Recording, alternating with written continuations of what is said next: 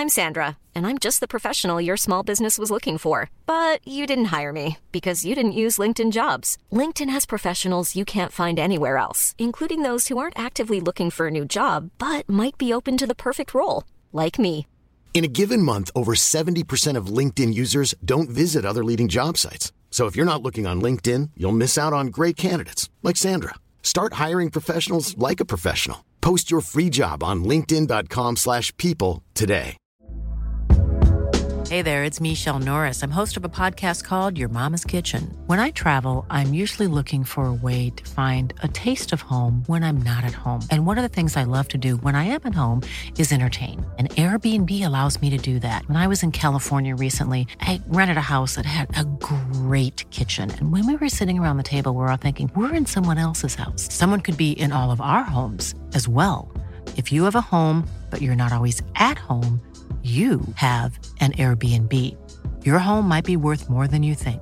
Find out how much at airbnb.com/host.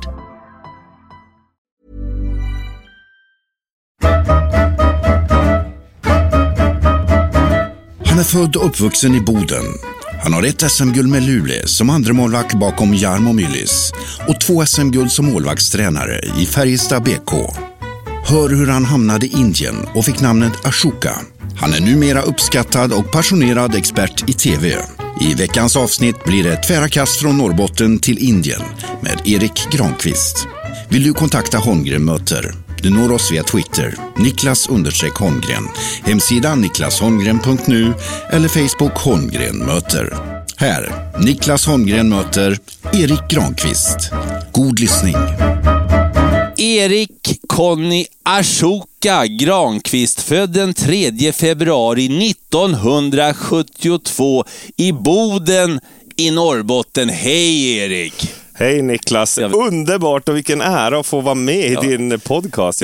Vi träffas ju ofta och vi hängde ju några veckor ihop här i Toronto, men då hade vi inte tid för det var mycket att göra. Ja, det var ju menat att vi skulle köra en dag, men då kom Kevin Weeks en dag, så vi hade ett långt samtal, jag och Kevin som jobbar som experter på NHL Tonight. Och sen var det intervju med Per Bjurman en annan dag, så att vi fick vänta tills nu, men bättre sent än aldrig. Du, jag måste ta det på en gång. Ashoka, vad är det för ett namn på en kille som kommer från Boden? Ja, det kan man fråga sig. Jag gjorde en ganska lång inre resa, det kan vi komma till sen, men även en yttre resa. Så Conny, det är ju min fantastiska pappa som stod väldigt mycket för att prestera och göra 100%. Och Ashoka, det är mitt meditationsnamn som jag fick när jag var på resa just i Indien i 3 månader och liksom stötta den inre resan som är mer varande. Så den kombinationen, våga prestera och ge 100 och bara vara, det är en härlig mix.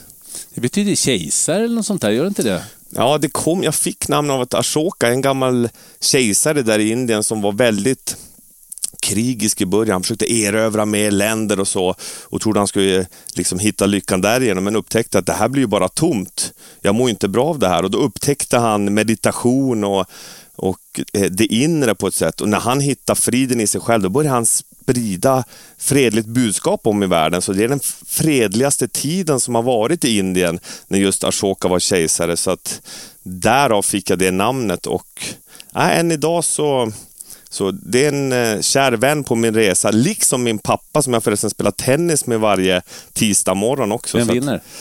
Ja, han är 74 år och han är så ruskigt vältränad. Så jag tror han har över 60 VO2 max. Han är otroligt uthållig, fast jag har ju bollsinne som du vet från våra pingismatcher där du brukar vinna. Men i tennis så brukar jag faktiskt vinna mot farsan. Men jag måste ta i allt vad jag kan för att göra det. Uppväxt i Boden. Hur var det att växa upp där på 70- och 80-talet? Gjorde du lumpen i Boden förresten också? Ja, pappa var faktiskt jobbade på Sveriges Pentagon, som de kallade det på den tiden, på milostaben i Boden. Han var egentligen på flygvapnet F21 men jobbade där, och det var otroligt säkert. Skulle jag vara hälsa på, jag minns när jag var liten, jag fick hälsa på någon, då skulle jag ansöka dagen innan. Och på den tiden kanske jag var 6-7 år gammal. Fick genomgå massa kontroller för att ens komma in, och det var helt klint där inne, så att det minns jag som igår, att man fick gå där och man fick absolut inte göra några konstiga ljud eller någonting, för då kom de och tog en direkt. Så det var mycket hemliga grejer där.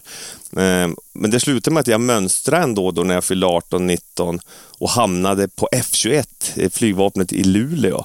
Och jag klarade det här telegrafistprovet, minns du det? Bidibidip. Och då blev jag signalist. Men i och med att jag då spelade med Luleå Hockey så skrev Lars Osten Bergström som var tränare då ett brev så att jag fick ha hand om gympahallen. Så att när de andra skulle spela innebandy och så, då kom de knacka på dörren, då öppnade jag 10 klubbor, så fick de skriva på en lapp. Och sen stängde jag dörren och så la jag mig och sov på en madrass. Vi hade en madrass inne i det där rummet. Jag skulle stränga rack också, som jag gjorde då och då. Och sen knackade de på en timme senare och lämnade tillbaka. Ja, då fick jag stiga upp. Så att det var, förutom en första 2 månader soldatskolan, det var ganska häftigt. Man fick sova ute i tält och lära sig lite sådana saker som jag tyckte ändå var rätt roligt faktiskt. Men efter det var det mer nästan sitta av tiden där, för att på den tiden var jag redan uppe i A-lag. Jag kom upp i Luleå när jag var 17 år och det tog ju väldigt mycket tid. Vi hade ju ofta långa bortamatcher, sova över, så att det var därför jag behövde den där madrassen i rummet. Kommer mamma och pappa från Boden?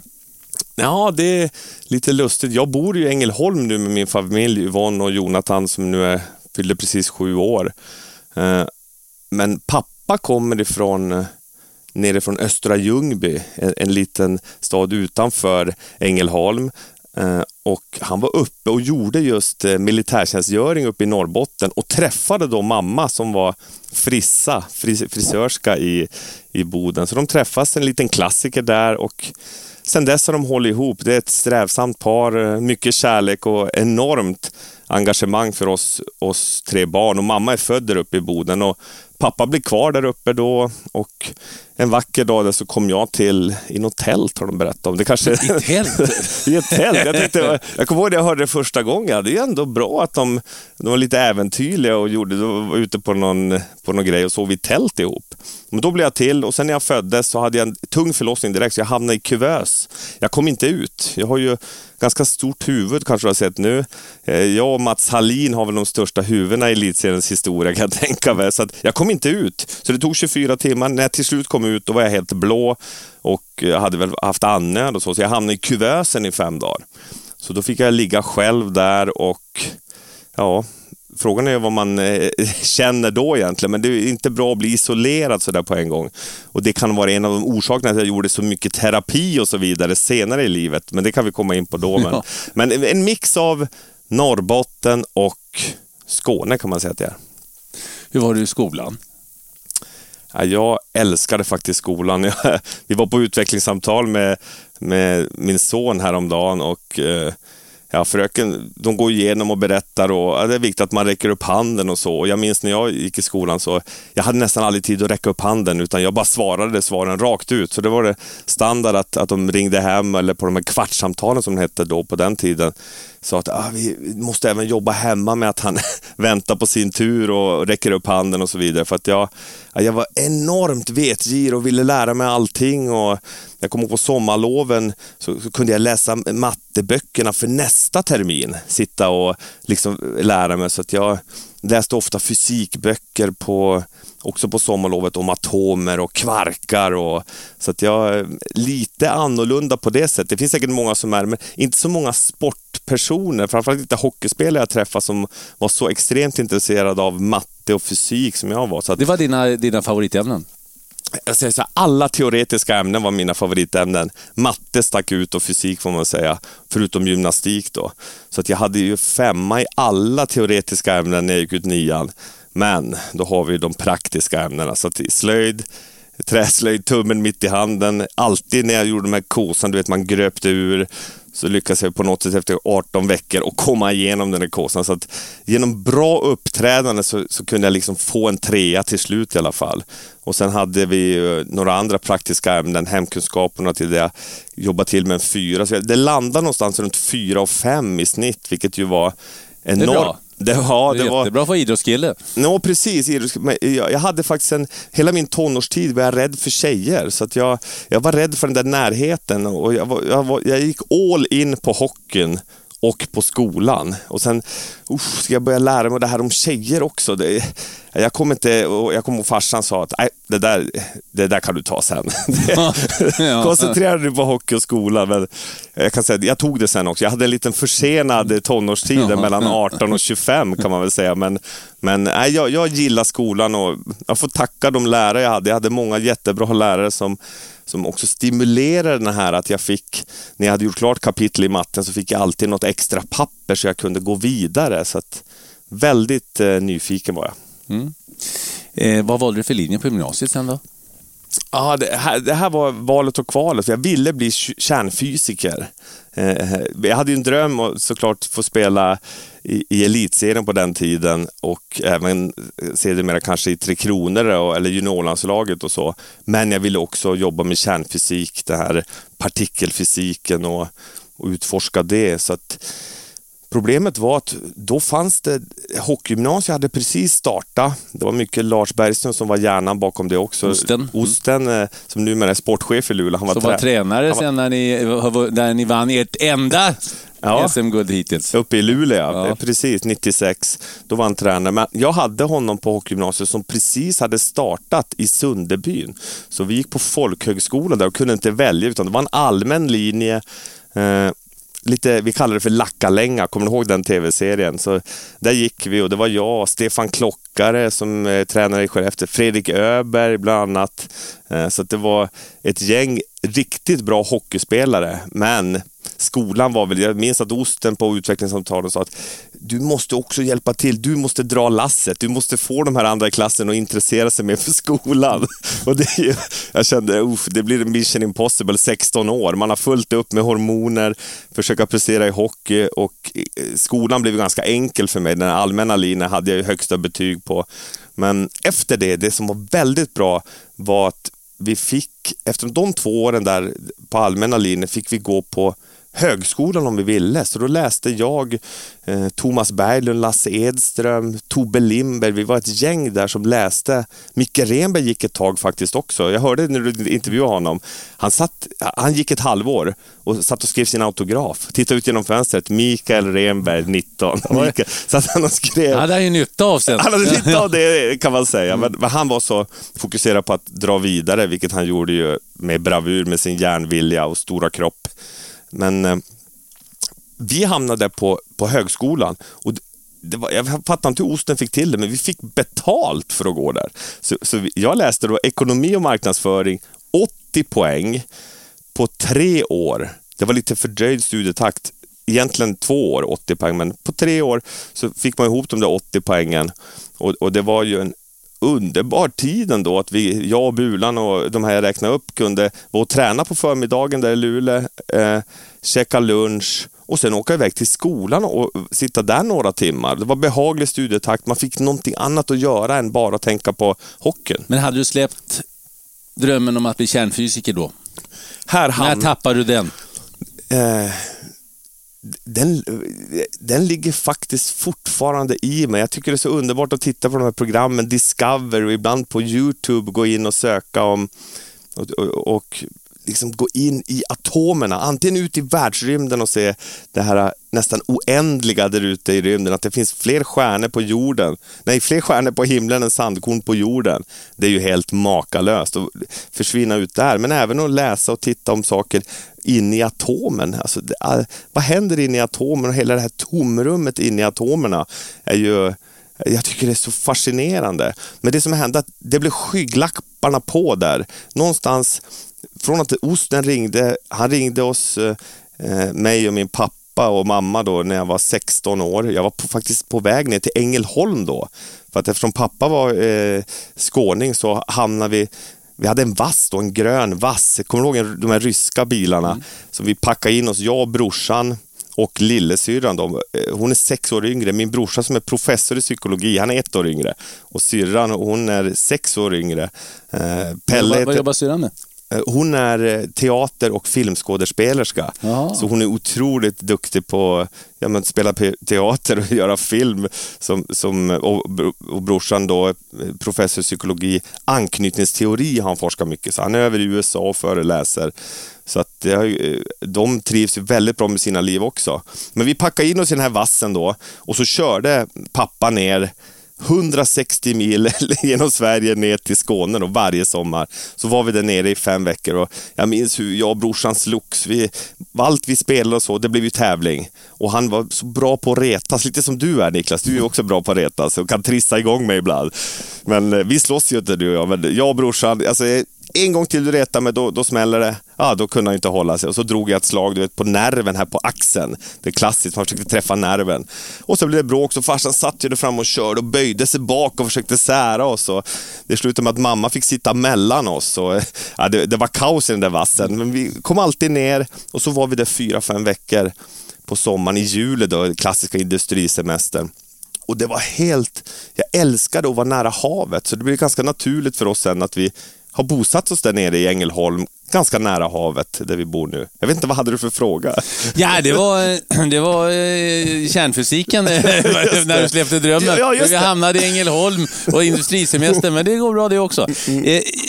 Jo, Erik, varför blev det ishockey och varför blev du målvakt? 2 frågor. Det här är nästan svårare än kärnfysik för mig, för att jag kan ju titta idag, jag har ju varit målvaktscoach i många år och stått och betraktat hockey på första parkett, mycket i Luleå där, men även nu när jag jobbar som så kallad expert här på Viasat, att var svårt och var tufft att vara målvakt, och det är trafik och man blir påkörd och man ska ha koll på den här pucken. Men det var faktiskt så att pappa var sydsvensk mästare i brottning och så älskade han längdskidåkning, så att jag minns han hade tapetserat med 12 plaketter han åkt Vasaloppet. Så att komma från Skåne och ändå bli riktigt bra på skidor var bra gjort. Men brottning var väl hans första sport. Så han ville ju att jag och brorsan skulle brottas och åka längdåkning. Så vi testade längdåkning, minns jag, en gång. Det sa jag aldrig. Jag hade ingen talang för det alls. Jag gillar att bolla mycket bättre. Brottning körde vi ett halvår. Det är ju superbra träning, brottning. Men jag minns att Boden hade bra brottning. Det var där på Björknäsvallen nere i en källare. Och där var ju brottarna, de var ju vältränade. Och man fick slänga de här dockorna och så jag höll på med det ett halvår, men då ringde det telefonen. Då var det en kompis som sa att våra målvakt har blivit skadad, så kan du tänka dig att stå i mål. Så hur gammal var du då? Då var jag 8 år gammal. Så det var mitt i säsongen. Och då var det på uterinken där bakom Björknäshallen i Boden. Åkte dit, fick låna de här grejerna. Det var ju slitna grejer, du minns de här bruna benskydden med den här stoppningen och var tejpade lite. Tog på med dem, ut på isen, ställde mig målet. Jag kom ihåg att det snöade lite grann också. Det var perfekt uteväder. Och jag kände, det här var bland det roligaste jag gjort. Det här var otroligt häftigt. Och det visade att jag var inte nog bra på att åka skridskor. Också en klassiker på den tiden. De som inte var så bra på skridskorna fick ställa sig i mål. Men sen blev jag kvar där. Höll du nollan i debuten? Ja, jag läste om Lundqvist. Han släppte väl 19 i debuten. Salak, som jag jobbade med i Färjestad, släppte 22 mål i debuten, tror jag. Men jag var så otroligt aggressiv där i målet. Jag stötbryte och alltså, jag var väldigt aktiv i målet, så att tidigt blev jag ju duktig. Så jag minns knappt att vi förlorade inte många matcher. Jag berättade om Klockare och Fredrik Öberg. Vi hade ett gäng spelare då som var i Sverige toppen i sin årskull. Så att vi mötte bland annat Micke Renberg och Thomas Holmström. Piteå-grabbarna. Det visste man. På lördag är det Renberg och Holmström. Holmström var ju så otroligt teknisk. Renberg tog ju alltid pucken bak i mål och åkte solo. Så då visste jag att på lördag, redan på torsdagen började man nästan tänka, Renberg kommer där, han kommer att frilägen, hur ska jag göra då? Så jag minns det när jag var 8, 9, 10 år, redan då började man förbereda sig för matchen på lördag redan tidigt på veckan, ungefär som proffs eller de vuxna gör nu för tiden, och som vi kan göra för en tv-sändning. Men jag hamnade där i målet och blev kvar där. Jag hade ett riktigt tufft år när jag var 12 år. Jag började få väldigt ont i knäna. Så att jag fick en knäskada som höll mig borta från hockeyn i 1,5 år då. Och det var hemskt. Jag minns när jag cyklade hem från sjukhuset då. jag bara grät. Och jag hade inte lätt för att gråta. Min pappa grät inte ofta, om man säger så. Det var den här lite gamla, lite hårdare skolan. Och så jag, efter någonstans när jag var 7 år, då bet jag ihop. Då visade jag inte heller någon sådana känslor. Men jag minns då, jag kunde inte stoppa det. Det var det värsta jag hade varit med om fram till dess i mitt liv. Så jag bara storgrät och cyklade hem och kunde inte spela hockey på, jag tror nästan 1,5 år då på grund av den där knäskadan. Och jag hade faktiskt tänkt att det vill jag också säga, det är en intressant grej när jag tänker tillbaka, att helt plötsligt så började jag då umgås med andra kompisar. Alltså alla de här idrottskompisar man umgås med, man försökte göra läxorna i skolan och hänga med eller göra det. Och sen var det ju hockey var och varannan kväll. Man spelade hockey på gatan och min mamma berättade häromdagen att på den tiden vi spelade, då var det ju träning några gånger i veckan. Ibland tog man sparken till träningen eller så skjutsade föräldrarna som de gjorde för jämnan. Men när vi kom hem, då var det ju landhockey. Och då, när bilar kom, då fick de vänta tills det blev en avblåsning i spelet. Det var inte att bil kom, vi drar bort, utan bil kom, då fick de vänta tills det blev en avblåsning. Och då kunde de passera. Och det var liksom kutym där. Så på det sättet var det ju... Fortfarande idag kan man ju se vissa som spelar landhockey, men det är ju inte så vanligt nu för tiden, utan då är de inne och spelar något annat, tv-spel och så vidare. Det är ju inget fel i det, men man saknar ju ändå den spontana idrotten som man verkligen vill uppmuntra. Men ja, var det självklart att det skulle bli ishockey? Du var inne på att du gillade att glidtackla, du gillade Glenn Hussein, har du berättat för mig och sådär. När gjorde du valet att det är hockeymålis jag ska gå för? Jag dricker lite nu för... Gör det. Det är vatten, ska vi säga. Ja, det är vatten. Ja. Jag dricker inte alkohol längre. Det är också otroligt skönt, får jag säga. Det kan vi komma in på senare, men gott med vatten. Ja, hela det här hockeygänget i stort sett spelade fotboll på sommaren, och det uppmuntrar jag verkligen att hålla på med olika idrotter. Så vi hade ett pingisbord, minns jag också, på övervåningen, och det var ju minst 6, 7, 10 barn varje dag hemma hos oss. Det blir som en fritidsgård. Morsan sa att när hon bakade bullar, då hon kunde baka 2 plåtar, och sen dagen efter när det var fika, det var pang, så bara small det till, så var allting slut. Men då spelade vi jättemycket pingis där uppe på dagarna, och på sommaren var det då fotboll, och där var jag ju en väldigt dålig version av Glenn Hussein. Så att jag var back helt enkelt. Mittback. Och jag hade en annan mittback som heter Peder Larsson. Han var jätteduktig i hockey upp till han blev 15-16 år. Spelade TV-pucken med oss också. Men han och jag var mittback, och vi var ju så, det var råa tag alltså. Det var stenhårda tag. Jag minns alltid på inlägg och så, då skrek vi anfallarna i örat allt vad vi kunde. Och det var ju mycket tjuvnyp. Väldigt destruktiv back. Jag älskade glidtacklingar. Så det var min grej. Och annars var det sån här back som alltid spelade över bollen till någon. Jag kommer ihåg att vi hade en mittfältare som var duktig, Mikael Kraus. Så man försökte hitta Kraus, och sen var det bara vänta tills nästa gång man fick tackla ner någon. Så att, men jag kände väldigt tidigt att fotboll är mer, det är mer en rolig grej på sommaren för att hålla igång och vara med kompisarna. Men jag längtade till hockeyn, och det var hockeyn som var verkligen min passion. Och jag berättade att jag började när jag var 8 år. En stor grej som var, för farsan sa, han ville ju som sagt brottning eller längdåkning eller orientering förresten också, ville jag skulle testa en gång som han gillade. Jag kommer ihåg när jag kom på uppblåsrakan, du känner mig lite, jag har ju uselt lokalsinne, så det är ingen bra kombination, dåligt löpsteg, uselt lokalsinne. När jag kom på uppblåsrakan så kom pappa, du har varit jätteduktig, bra, det här skiten gör jag aldrig mer, ska du ha klart för det. Och då var jag någonstans 8 år gammal, sprang jag i mål, slängde kartan och sa, nej, det här är inget för mig, och det var det ju inte. Men jag fick se Pelle Lindberg i Lake Placid 1980 när han spelade OS där, och jag och pappa satt uppe, han somnade någonstans i första perioden, jag såg hela matchen minns jag, och jag satt och bara, jag hade gåshud på kroppen och se den karisman han hade och hur fri han var i målet, de här reaktionerna, ja du minns ju själv, och alla som var med på den tiden har sett Pelle, vilken magnetism han hade och vilken härlig målvakt. Och då det där vill jag bli. Och då tändes det en gnista som tyvärr stängdes av lite grann där när jag var 12 och fick den här knäskadan. Jag nästan höll på att hamna i lite dåligt sällskap på så sätt. Det var inte idrottare utan det var mer att de drack mellanöl och rökte och sådär. Och komma in lite på den linjen. Vilket ju bara visar att har man otur i livet och hamnar lite fel, alltså man måste också ha en stor gnuttatur och framförallt enormt engagemang av, som mina föräldrar då brydde sig väldigt mycket, och att man har någon vuxen eller någon äldre som bryr sig. Och tack och lov, en dag hade gått, jag var 13-14 år, så gick jag där mitt i stan i Boden och skulle gå in på en affär och köpa något, så såg jag tv-apparaterna och då var det TV-pucken. Visades på det var någon final, Norrbotten. En kille som heter Robert Nordberg då, som bodensare, som sedermera blev en av mina absolut bästa vänner. Som du har skrivit bok tillsammans. Jag skriver bok, den inre matchen tillsammans. 13 år senare, vad jag berättar nu. Men jag såg han på tvn och han lekte hockey. Fast han var utespelare, precis på samma sätt som Pelle Lindberg hade lekt målvakt i målet. Och då kände jag, oj, vilken inspiration jag fick. Jag vet inte om jag har berättat det här någon gång offentligt, men då tänkte jag, det där vill jag testa igen. Och då kom jag tillbaka. Då hade knät blivit bättre. Så då testade jag spela målvakt igen. Och sen så gick det ganska fort. Jag kom med i TV-pucken igen och så vidare. Och det var hockey.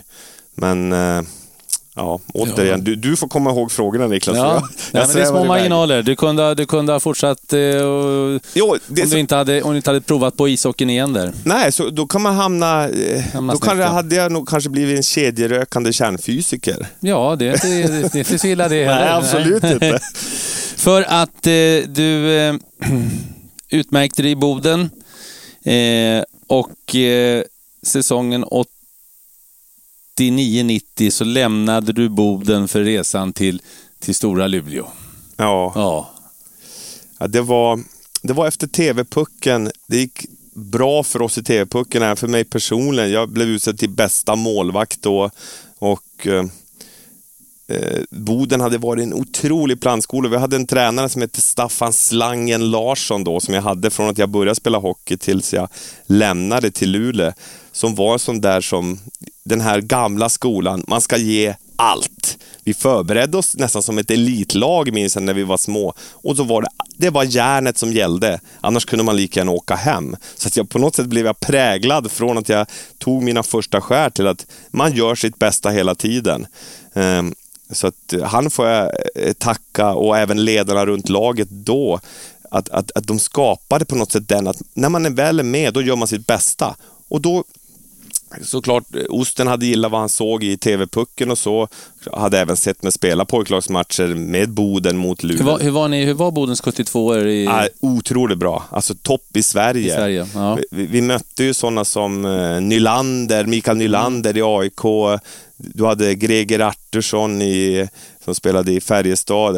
Alltså det fanns, men vi var alltid med där i toppen av... Modo var ju grymt bra också med alla de som var runt den åldern. Titta, Forsberg, de var ju 73, men de spelade ofta med 72-orna. Så att det var ett otroligt bra lag. Och det var ju också häftigt att känna att vi var bäst i Norrbotten. Vi vann mot Kiruna och Piteå. Kiruna hade Roger Kyre bland annat, som spelade sen i Brynäs med mera. Han var ju tränare i Luleå ett tag sen. Tränare i Luleå var han också. Så de var bra. Vi hade Piteå med Holmström och Renberg. Du hade Kalix med Jonas Rönnqvist. Han var ruggigt bra då. Hans pappa var tränare. Det var såna duster där. Alltså, du kan tänka dig Tortorella. I bägge båsen var det när vi mötte Kalix, minns jag. Så man vande sig vid, det var de här helgmatcherna. Man visste, okej, det är Piteå på lördag, eller det är Kalix på lördag, eller Luleå hade också ett bra lag. Andreas Kustermo, om du minns honom, vann SM-guld med Brynäs. Så växa upp där i Norrbotten med så många bra spelare runt. Det blev en sparring.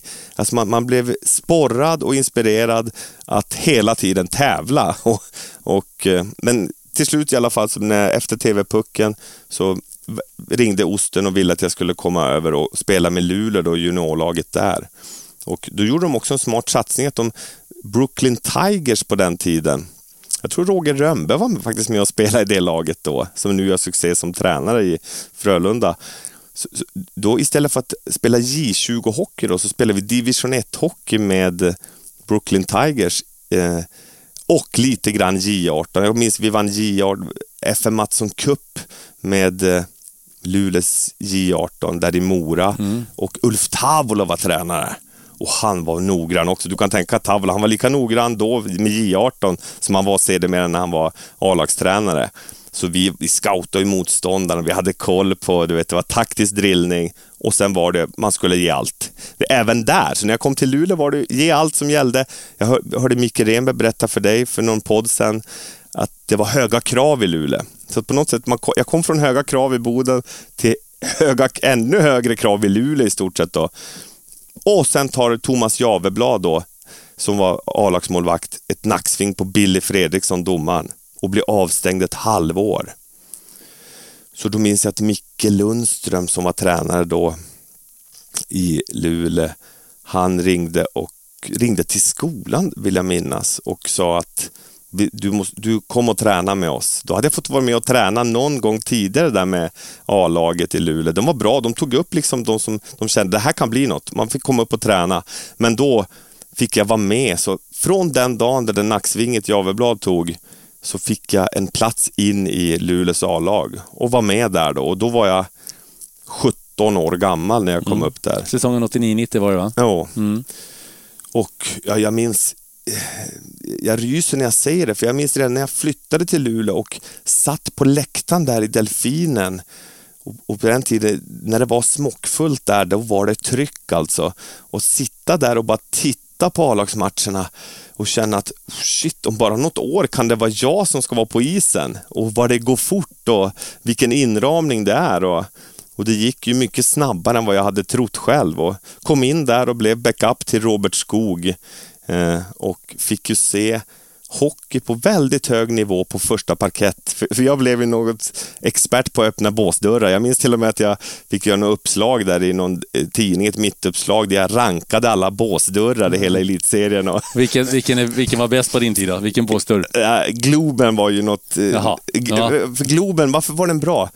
För på den tiden, det var ju så nytt, det var ju så fint där och som backup-målvakt, det var varmt. Jaha. Så det var väldigt varmt och jag tyckte det var snygga tjejer minns jag också ofta som satt bakom båset där. Ni har tid att titta på sånt ju. Ja. Jag kan säga som backup-målvakt, man utvecklar kvaliteter som är intressanta. Man hade alltid på ena insidan av benskyddet, på ena sidan på höger, då hade man skrivit ner alla matcher, för det var vissa spelare då som hade spelat på oddset och sådär, som ville veta vad det stod i de andra matcherna. Och så hade man en godispåse i den andra, en bilpåse eller någonting, så man kunde sitta och knapra. För det är aldrig man är så hungrig som man har suttit i backup. För det som är grejen med att vara backup, jag tror jag hade, hur många elitseriematcher hade jag totalt? Ja, nu ska vi se här. Du har totalt... Det tar lite tid för mig för jag har tagit bort det pappret där. Ja, nej, men jag hade... Det är... Upp mot 400, någonstans 380 matcher. Ja. Och av dem kanske jag spelade 50. Varav många av dem var ju inhopp då när till exempel Robert Skog inte hade stämt för dagen. 04 eller 03, då fick Granar hoppa in och sprattla. Så att, men det som är intressant med att vara backup-målvakt är ju att man måste ju ladda upp som att man ska spela. Men det är ju sällan du får spela. Så du sitter ju där som ett kärnkraftverk med så mycket energi. Och du har ju lärt känna mig nu, Niklas, att jag är ju en energisk person. Och om jag pumpar upp mig själv, då blir jag ju i stort sett övertänd. Så då satt jag där halvt övertänd och blev som nästan assisterande tränare. Så det som till exempel Osten som var tränare under många år där, det han sa, det memorerade jag, så att jag stod och manade på killarna när de skulle in på isen och av isen. Jag visste vad Hurtig skulle ha för trigger. Skjut mot huvudet på Sundlöv första byte, du vet. Eller vad det nu kan vara. Tredje man på höjd. Så att jag gav dem triggers, så att jag blev en väldigt aktiv backup-målvakt. Plus att jag då sedermera när jag blev lite äldre, när jag kom in i min andra tonårstid som jag var inne på, hade lite koll på vad det var för brudar på läktaren och man kanske skulle kunna stämma någon träff efter matchen. Men som sagt, egentligen så ville jag ju spela, vara på isen. Men jag var också väldigt nyfiken på livet, så att jag använde ju den där energin som jag inte fick utlopp för så ofta i själva matchen, förutom att jag peppar på killarna och så. använde jag ju sen efter matchen. För jag minns, ofta kom vi tillbaka till hotellrummet. Jag och Robert Nordberg bodde ofta ihop. Det var därför vi skrev den här boken, Den inre matchen, ihop senare. Vi satt och finurade på hotellrummet. Men han hade ju spelat, han var ju ganska kort, 1,70 lång och var ju modig på den tiden att våga spela med det spelet med crosscheckningar och hakningar. Så han var ju ofta ganska slut. Men Oster ringde ofta för vi ville kolla att vi inte skulle smita ut på något galej. Vi sov ju alltid över med Luleå när det var bortamatch på den tiden. Så då gav jag en lite kort rapport på matchen och sa det och det tyckte jag var bra och så, men han måste upp. Jag tyckte inte han gav 100 och så. Jag är lite trött nu. Vi ses imorgon. Ja, bra. Tack. Sov gott. Och sen då hang på med stassen. Lite bättre utgångskläder, skjorta och vad man nu hade på. Väst hade man ju på den tiden ibland till och med. Och sen smög jag ut genom brandutgången. Ofta på hotellet. Så att jag hittade någon väg ut där. Och så ut i natten som Noise sjöng, om du minns den låten. Så att jag använde väldigt mycket av den energi jag inte fick ut under spelet till att ge mig iväg. Ibland själv, ibland hängde det lagkompisar med. Och sen ut och liksom hade roligt. Missar du aldrig samlingen på morgonen eller bussen tillbaks till flygplatsen? För att jag kan tänka mig att det var kantboll några gånger. Jag minns en gång faktiskt, vi var på tränarkurs. Jag och en lagkompis, jag kan inte säga hans namn, men jag var i alla fall singel på den tiden. Ja, det var han också. Vi var 2 singlar. Vi var tränarkurs. Hans Fräcka Fredriksson höll i kursen. En legend uppe i Norrbotten för att hålla tränarkurs. Och jag kände ganska tidigt, runt när jag var 22-23, jag kommer nog vilja bli tränare sen. Så att det är lika bra att jag betar av kurserna. Så vi var på kurs uppe i Haparanda. Och Thomas Johansson höll i fysen. Så vi hade fys då 8 på morgon tror jag. Men jag och den här lagkompisen tänkte vi går ut. Vi hade en riktigt trevlig kväll där ute och det var bra drag och det blev så efterfest och det var väldigt trevligt. Ända fram till upptäckte, men klockan är ju 7:30. Vi börjar ju 8. Fysen börjar 8. Så vi snabbt in i en taxi tillbaka till där vi är. Hinner precis upp på rummet och slänga på oss gympakläderna. Och vars tusan är det? Så vi frågade receptionen, var är Tompas fyspass? Ja, det är där borta i idrottslokalen. Så vi sprang dit och kommer upp och då är klockan, den är precis över 8 så de har dragit igång uppvärmningen. Så att vi sliter bara upp dörren och springer rakt in och hamnar perfekt timing. Så hela gruppen springer fram och tillbaka i den liten gympahall. Så jag lagkompisen hamnar perfekt in och smälter in bara i uppvärmningen och bara springer med. Jag minns Tompa, han tittar på oss och nickar lite och flina. Han visste nog att här har det varit något på gång. Och sen, efter den där fysen som vi genomled, sen var det då mellanmål och teori med Fräcka. Och jag kommer ihåg att vi satt och var så trött. Alltså, du vet, man är så trött, jag får inte somna. Så att efter lunchen kom Fräcka fram och sa, alltså killar, jag vet att ni har haft lite kul, jag kan förstå det, men somnar ni, då blir ni underkända. Så att vi satt ju och fick slå varann liksom i sidan för att hålla oss vakna. Men det var ju många sådana historier. På den tiden var det ju annorlunda. För nu för tiden är det ju mycket mindre den här vanan. Alltså spelarna måste ju vara superseriösa. De tar sina återhämtningsdrycker, de sover bra för att kunna hänga med. Men då när jag kom upp, då var det ju annorlunda. Det är som Teemu Selänne sa. Han gjorde mål här om natten när den här veteranmatchen inför utematchen på straff. Och han sa att tänk när han kom in i NHL där i början på 90-talet, då fick de en öl efter matchen. Och nu tar de återhämtningsdrycker och väldigt sparsam med alkohol, så det är ju nya tider nu. Men för mig var det ju, jag skulle kunna berätta hur många historier som helst om roliga anekdoter från den tiden. Så även om jag tyckte det var tråkigt att inte spela så mycket, så tyckte jag det var fantastiskt roliga åren då där uppe i Luleå, som kröntes med SM-guldet 96 såklart.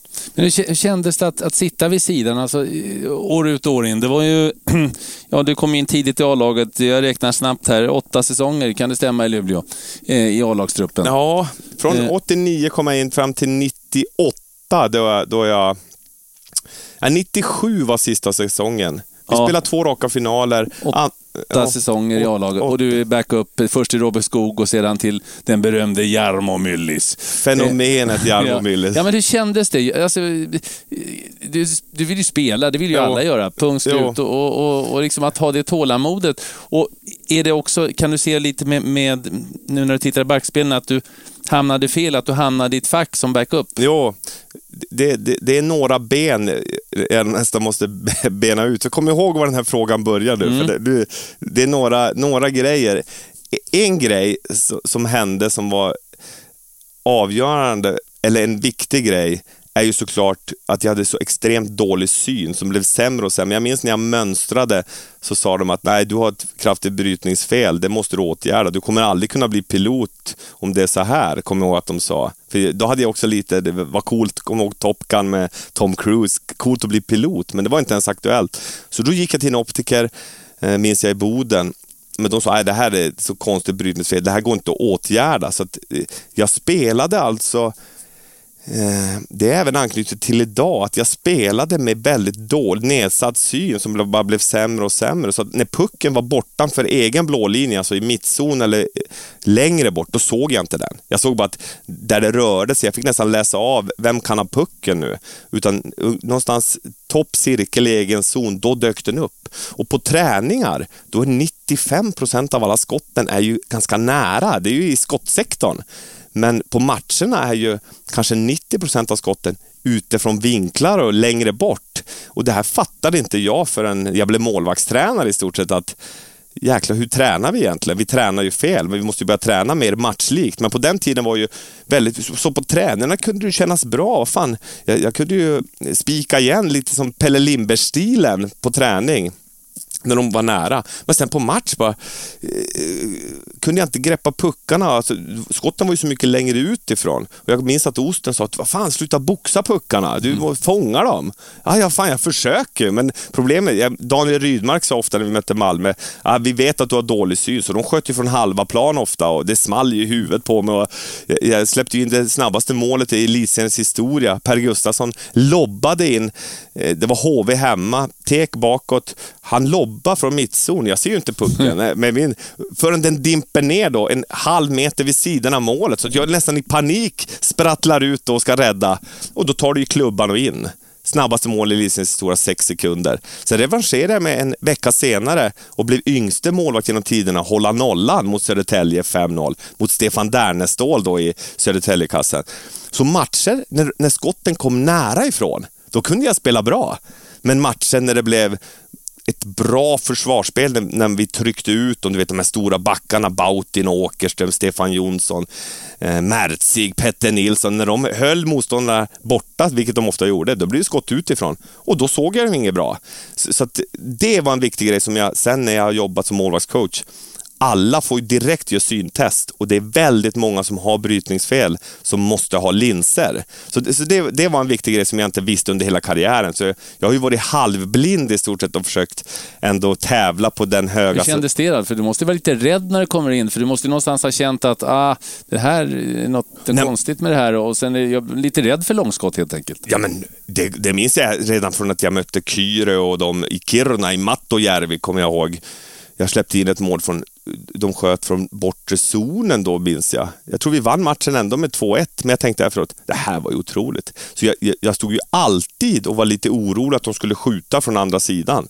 För det är väldigt läskigt när någonting, målvaktsspel är mycket att man läser från bladet vad som händer och sen kan man korrigera fart. Och för målvakter att ha...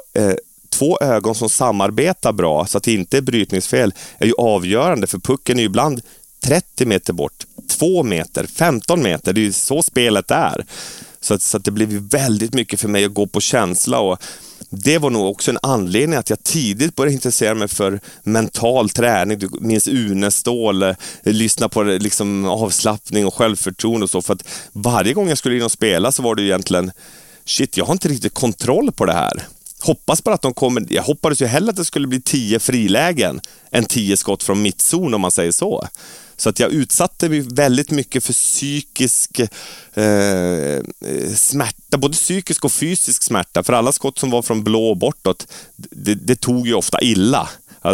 Är du med? Och risken såklart att man misslyckas blir ju stor när man inte ser så jäkla bra. Men i alla fall, jag krigar på där. Får en jäkligt svår knäskada igen. Vi möter Modo hemma med Forsberg och Näslund och i Delfinen, och då var Robert Skog skadad, så jag har fått stå 7 matcher i rad och var på gång. Vi hade vunnit 5 av de 7. Vi höll på att vinna mot Modo, vi ledde med 4-2. Får en spelare över mig, en Modospelare som ramlar, det var inte meningen, rakt över knät, korsbandet paj, ledkapsen paj, borta ett halvår. Missar junior-VM som jag var aktuell för då Roffe Vannainen och Magnus Lindqvist som spelade istället. Ja, gjorde det jättebra, men jag var med i det racet och var den då, eftersom Skog var skadad hade jag världens chans, men istället så hamnade jag igen med en knäskada och var borta länge. Och efter det, då kom ju sen Jarmo Myllys kom ju till Luleå, och då skulle jag ha stannat 1 år och sett och lärt av honom, för vi skulle kunna ta en egen podcast och bara prata om det här fenomenet som han var egentligen. Om du kort vill beskriva Jarmo Myllys som fenomen, det här ska ju handla mer Granqvist och inte om Jarmo Myllys, men du satt ju där bakom Jarmo när det blev SM-guld. Ja, men hela den tiden, allt ifrån att jag hade lyssnat på dig, NHL Power Week, och började liksom älska NHL och försöka efterapa Belfort och de Roy, Brodeur eller de som spelade där borta i NHL, så kom ju då Jarmo som inte hade lyckats i Sharks. Han var ju över och försökte, han var lite han lyckades inte helt enkelt. Kommer då till Luleå som en frälsare, och det blev han ju med råge. Och för mig som ju är nyfiken, vi var inne på det i början, att jag vill lära mig nya grejer, det har jag fortfarande, men att vara nära Jarmo och bara se hur gör han, hur förbereder han sig för träning, hur inför matcherna, och varenda liten grej han gjorde försökte jag ju titta på, och problemet är ju att Jarmo hade haft målvaktstränare från han var 9-10 år i Finland. Finland låg ju före Sverige på den tiden på målvaktstränare. Det gör de ju inte längre. Nu är det mer utjämnat, men så att han hade haft målvaktstränare till han var 10-25 år eller någonting, tills han kom till Luleå. Så han ville inte ha någon. Osten hade frågat Jarmo, vill du ha målvaktstränare? Nej, jag behöver inte, jag vet. Och han visste ju vad han behövde, det var lugnt. Men då fick ju inte jag någon målvaktstränare heller, det var inte så vanligt på den tiden. Så då fick jag ju börja experimentera själv och titta på den här. Och problemet var att han hade ju tränat stenhårt när han var yngre, och du vet. Men nu visste han, jag tar det lite lugnt på träningarna, inte ösla för mycket energi. Jag jobbar med min klubbteknik. Han var ju fenomenal med klubban. Gjorde mål och alltid, varenda puck han tog på träning i plocken släppte han ner, passade ut till ledet eller la upp den i plexit eller skicka upp den. De fick ju till och med höja jumbotronen i Delfinen på den tiden, för att han hade sina mackor som han la bort till bortre blå. Så att bara följa honom, han hade speciella ritualer. Alltid när man kom till träningen så stod Jarmo och kastade pil. Det var hans uppvärmning, pilkastning. Det var en darttavla där i ett relaxrum. Och då stod han och kastade pil. I dagens målvakter, de stretchar ju mycket och jonglerar med bollar och sådär. Men Jarmo kastade pil på den tiden. Och sen sprayade han sin plock med handbollsklister. Med lite klister så att han skulle kunna greppa klubban bättre. Och jag var fascinerad, för ibland på träningarna ibland tog inte en puck, lite lik Pekka Limmar kunde ju vara så också, en av våra bästa målvakter genom alla tider i Sverige. Men när han väl bestämde sig på en träning, om någon hånar han för mycket eller någonting, då spikade han igen när han väl bestämde sig. Men annars var träning mer lite känsla, jobba lite med klubban och sen vila så att han är redo till match. För när det var match, han var i sin egen bubbla, han gjorde alltid samma sak, la grejerna på ett speciellt sätt, la plocken, sprayade plocken, la den framför sig, stöten, klubban. Man fick inte röra hans grejer, så skulle jag känna på plocken och så.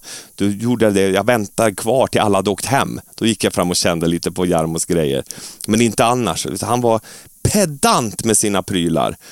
Och uppvärmningarna inför match på is, ibland tog han inte ett puck. Så jag minns Lasse Modig, ibland backen kom, Grana, blir lite aggressiv nu.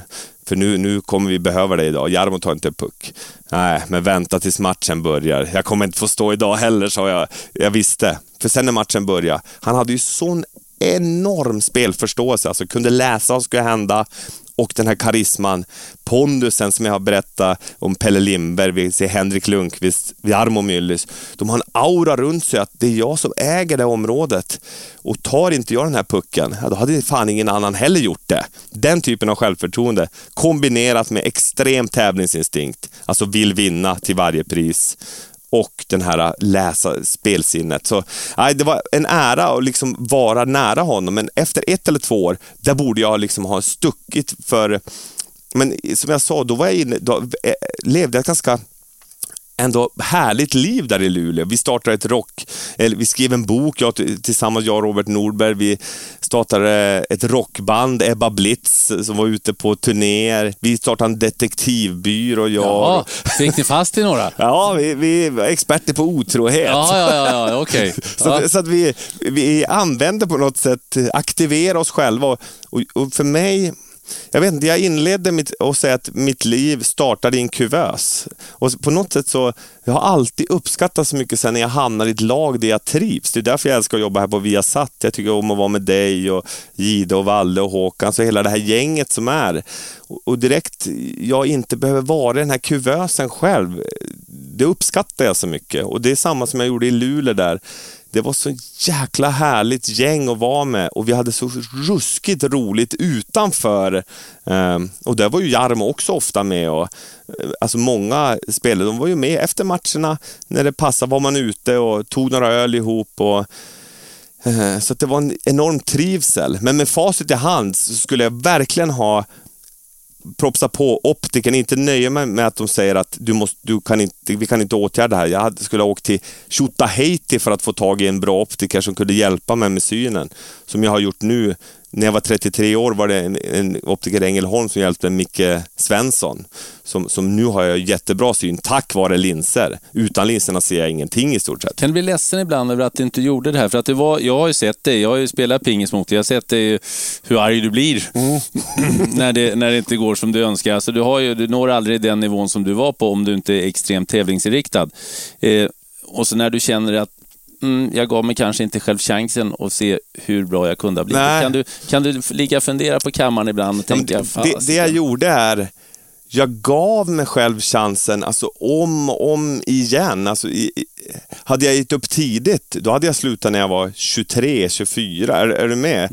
Utan det som var grejen...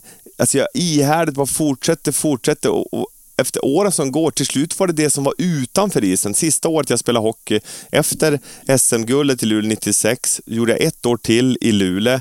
Det blev final då mot Färjestad. Men då hade jag bestämt mig tidigt. Då sa jag till Osten och redan vid jul att jag kommer att pröva mina vingar och jag måste åka någonstans. Och då hade Daniel Henriksson kommit upp också från Övertorneå, Hento. Och då var det 25. Ja, då var jag 25-26 år var jag då. Och då åker jag till Nyköping och ska liksom testa och spela liksom som starter och spela hur bra som helst i de 3 första försäsongsmatcherna. Vi vinner alla 3.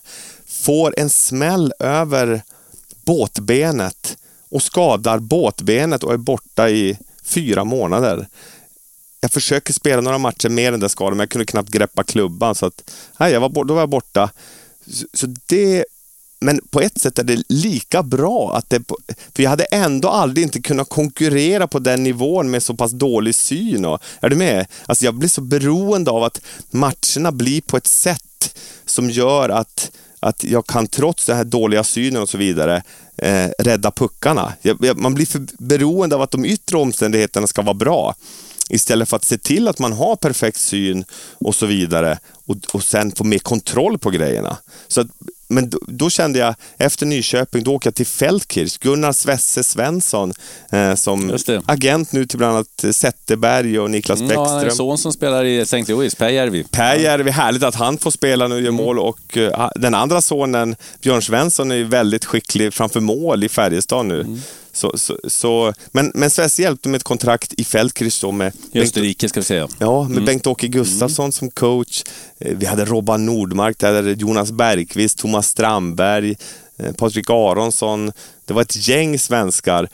Så återigen, extremt kul utanför isen. Det var ett vykort var man än tittade. Fortfarande var det en tid där på 90-talet där man gick ut och hade roligt ihop. Så att vi var på något ställe som heter Saloon, minns jag, där i Feldkirch, och hade det väldigt trevligt. Men då kände jag, shit. Ja, för det första, jag kan fortsätta att hamra med stånga med blodig här. Då var Reinar Divis startermålvakt. Så igen blev jag backup-målvakt till en riktigt duktig målvakt då på hög Europanivå då.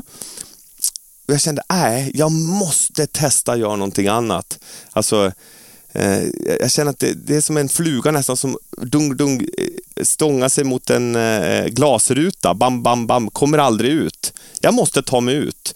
Och då bestämmer jag mig. Jag ringer Svesse och säger, när det här kontraktet i Feldkirch går ut, då lägger jag med hockeyn. Jag känner mig inte lycklig. Jag måste testa något annat i livet. Och han bara, men Feldkirch kan vara intresserad av att förlänga med dig, alltså att du ska fortsätta. För återigen, när jag var som backup, jag jobbade ju stenhårt på träningarna. Jag var jättepositiv och peppade killarna och blev nästan som en assisterande tränare lite grann, som jag sa tidigare. Så ganska bra på den tiden att ha som backup-målvakt. Idag är det ju ofta mycket jämnare att både första och andra målvakten håller riktigt hög klass. Men jag var ju en positiv kille att ha i laget. Men då sa jag, nu, jag har bestämt mig. Ja, då accepterar han. Lycka till, sa han då. Och sen minns jag att han ringde en månad senare, Svets, och sa att CSKA är intresserad av dig. Du får, jag minns inte om det var 60 000 netto i månaden, bara, om du åker nu. Alltså, jag har redan bestämt mig, Svesse. Och jag minns när jag la på då bara sköljs över av någon sorts, vad gör jag nu? Alltså man pratar ofta om hur svårt det är när en spelare, eller när man är identifierad med att vara hockeyspelare eller den roll man nu är, och sen ska man byta karriär. Och alla de här känslorna av liksom skam och vem är jag egentligen, och fan, jag är ju helt värdelös om jag inte är hockeyspelare, kom över mig. Jag minns när jag var hemma i Luleå och så, men jag gick på gatan, på ena sidan så såg man om man kände någon hockeykompis, gick man inte sökte kontakt utan man bara alltså tillbaka till kuvösen lite grann, att så det var väldigt tuff tid, just den här när man skulle släppa identifikationen med att spela hockey. Och i den vevan så testade jag faktiskt att jobba som lärare ett tag. Så jag jobbade som speciallärare i Gammelstan. Och Robert Nordmarks backen, han som serverar masken Karlsson i vändningen till 4-4 mot Finland 86 i VM var det. Hans mamma var rektor på den skolan. Så jag jobbade där, och då kände jag ändå att det här känns meningsfullt. Då fick jag jobba med barn som inte fick, som hade lite särskilda behov, som behövde extra stöd. Och jag tyckte det var kul, det kändes meningsfullt. Så då gjorde jag det ett tag, och i samma veva så började jag också göra terapi.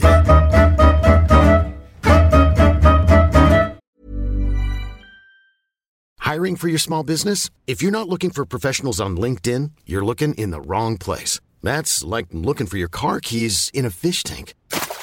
LinkedIn helps you hire professionals you can't find anywhere else, even those who aren't actively searching for a new job but might be open to the perfect role. In a given month, over 70% of LinkedIn users don't even visit other leading job sites. So start looking in the right place. With LinkedIn, you can hire professionals like a professional. Post your free job on linkedin.com/people today. Hey there, it's Michelle Norris. I'm host of a podcast called Your Mama's Kitchen. When I travel, I'm usually looking for a way to find a taste of home when I'm not at home. And one of the things I love to do when I am at home is entertain. And Airbnb allows me to do that. When I was in California recently, I rented a house that had a great kitchen. And when we were sitting around the table, we were all thinking, we're in someone else's house. Someone could be in all of our homes as well. If you have a home, but you're not always at home, you have an Airbnb. Your home might be worth more than you think. Find out how much at airbnb.com/host. Wow. Nice. Yeah. What you're hearing are the sounds of people everywhere putting on Bombas socks, underwear, and T-shirts made from absurdly soft materials that feel like plush clouds. Yeah, that plush. And the best part? For every item you purchase, Bombas donates another to someone facing homelessness. Bombas. Big comfort for everyone. Go to bombas.com/ACAST and use code ACAST for 20% off your first purchase. That's bombas.com/ACAST. Code ACAST.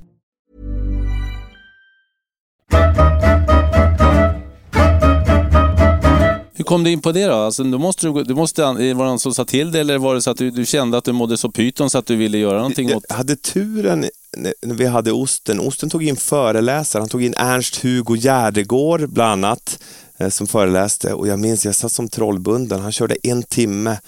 Vi satt i en ganska tajt lokal, bara laget och tränarna. Och Ernst-Hugo, han gick fram och sen satt jag på första raden, så väste han till mig. Man måste fan ingenting här i livet. Det ska du ha klart för dig. Så jag fick nästan hans saliv i ansiktet. Man måste fan ingenting här i livet. Och de orden, på något sätt bara gick de rakt in i mitt hjärta. Vad menar han? Jag måste ju visst bli bra i hockey. Vänta, vad fan? Det måste jag ju egentligen inte. Utan det här är ju mitt liv. Vad är det nu jag vill göra av det här livet? Där såddes ju ett frö. Och så såg jag den här filmen lång tid, Döda poeters sällskap. Jag vet inte om du har sett den med Robin Williams. Ja. Och det är en fantastisk film. Också det här att våga gå sin egen väg. Ofta så, utan att man vet om det, så kanske man lever andras drömmar, eller man gör saker som man kanske inte riktigt själv brinner helt för längre. Kanske något man har brunnit för, men det är inte där längre. Och för hockeyn blev det för mig, jag brann inte för det längre. Det gjorde mig inte lycklig, och jag kände att nej, jag kommer nog inte längre här. Jag tar en annan väg. Och då började jag ett sökande. Då innan det här skrev den här boken Den inre matchen, jag och Robert Norberg tillsammans. Det var en liten söt bok på, hur många sidor var det? Det var en 47 sidor som man kunde ha med sig inne i fickan. Och vi tryckte upp 1000 exemplar och så det slut direkt. Det var i julruschen där, tror jag, 97 eller någon gång, eller 96. Och många tonårsföräldrar köpte både till sina döttrar och söner, och vi fick många brev och de kom fram och tack så mycket, det betyder mycket för min dotter eller min son, att de här stöttande orden. Egentligen bara sådana saker som att acceptera sig själv som man är, och att man är bra som man är. Och det är lätt att skriva i en bok, insåg jag sen. Sen är det ju en livsresa att försöka hitta det här att jag är faktiskt okej. Är jag ledsen, så då är det okej att gråta. Eller om jag blir förbannad på någonting jag tycker är orättvist, då får man säga ifrån. Alltså, jag kände att jag behöver hjälp med det här. Jag vill få kontakt med mina känslor igen. Jag hade haft en pappa som visade kärlek på fantastiskt många olika sätt, men det var inte jag älskar dig och en kram, utan det var den mera gamla skolan. Och också ett otroligt sätt att visa kärlek på. Men för mig kände jag att jag vill hitta tillbaka till den här killen som var 5-6 år gammal, som tyckte livet var underbart och skrattade ena sekunden och grät den andra och ibland var rädd. Och, att känslor var en naturlig del av livet, och det hade jag tappat bort. Så då började en inre resa, och då gjorde jag ju massor med olika terapiformer. Allt från primalterapi där man går tillbaka och tittar på sin barndom. Vad är det för tidiga beslut jag har tagit gentemot min mamma och gentemot min pappa? Alltså egentligen bena upp grejer för att bli medveten om sig själv. Vad har jag använt för tekniker för att fly från mig själv? Sen när jag blivit äldre, har jag använt alkohol för att fly, eller sex för att fly från mig själv? Alkohol i sig är ju inget fel, inte sex heller, men använder man det som flykt, då blir det väldigt tomt efter ett tag. Så att det var egentligen, då började ju en helt ny resa där jag egentligen med samma nyfikenhet och tävlingsinstinkt som jag hade haft i hockeyn och i skolan började använda för att lära känna mig själv. Och Och hela den djungeln, det är ju lätt att man hamnar lite på avvägar, men jag tänkte, jag tar mina pensionspengar, jag hade ju sparat ihop ganska mycket pensionspengar då från Luleå och började använda dem. Så jag använde dem, jag åkte till Holland och gjorde terapi, väldigt konfronterande, tuff terapi. Jag åkte till ett ställe i Sverige där bland annat Börje Salming och Babben Larsson med flera. De har pratat om det offentligt så att jag kan berätta det. Och massor med idrottsmän, Robert Karlsson, golfaren var där. Allt från näringslivshöjdare till arbetslösa. Och när jag gjorde den resan, då började jag inse att vi är ju väldigt lika, vi människor. Vissa har lärt oss hantera vad som behövs för att nå framgång, till exempel i en sport eller i näringslivet. Men ändå så har vi de här utmaningarna när det kommer till relationer med ens partner. Vågar jag vara sårbar och lita? Vågar jag vara ansvarsfull? Eller är jag destruktiv och hela tiden sviker med? Alltså, det är alla de här frågorna, de betar jag av. Och det är det jag menar, vi skulle kunna prata en lång podd om bara den resan. Men för mig, det var en 2,5 års resa och terapin där var ju helt otrolig. Jag minns Börje Salming sa att den veckan i terapin var tuffare än allt han har gjort i NHL. På vilket sätt då? För att det är inte bara att bita ihop och kriga och kämpa hårdare. Det är lika mycket att ge upp. Släppa taget. Känn vad är det som kommer om jag går djupare än den här ilskan. Ilskan och det här har tagit mig så långt, för jag har kunnat kämpa och liksom bryta ner motståndare och så. Men när jag möter mig själv så är halva resan att släppa taget och liksom kapitulera och erkänna att jag behöver hjälp. För mig var en stor grej bara, jag behöver hjälp att lära mig gråta igen. Hur gör jag? Och sen när jag träffar fantastiska terapeuter under vägen såklart, som själva har gjort en resa och kan möta en där. Men efter jag hade gjort det var ju fantastiskt för mig att lära mig gråta igen och skratta och kunna säga nej när jag menar nej och ja när jag menar ja och alla de här grejerna. På något sätt kände jag, fan, nu när jag ändå är igång, jag känner mig inte helt hemma i mig själv. Det är någonting som fortfarande saknas. Jag har betat av hela min barndom. Jag känner igen att mamma och pappa, jag älskar dem, jag är jättetacksam. Men fortfarande känner jag mig inte helt lycklig i mig själv. Och då bestämde jag mig för, jag sa upp mig från jobbet som speciallärare där. Jag blev erbjuden att få en fast anställning då. Men då kände jag, ska jag göra det här eller inte? Och när jag jobbade som speciallärare, på något sätt, jag hade talang för det och jag kunde känna empati och möta dem och hitta på lektioner där pedagogiken blev rolig för dem. Så att de tyckte det var kul att lära sig läsa eller vad det nu var, räkna matte. För man gjorde det på ett ganska lekfullt sätt.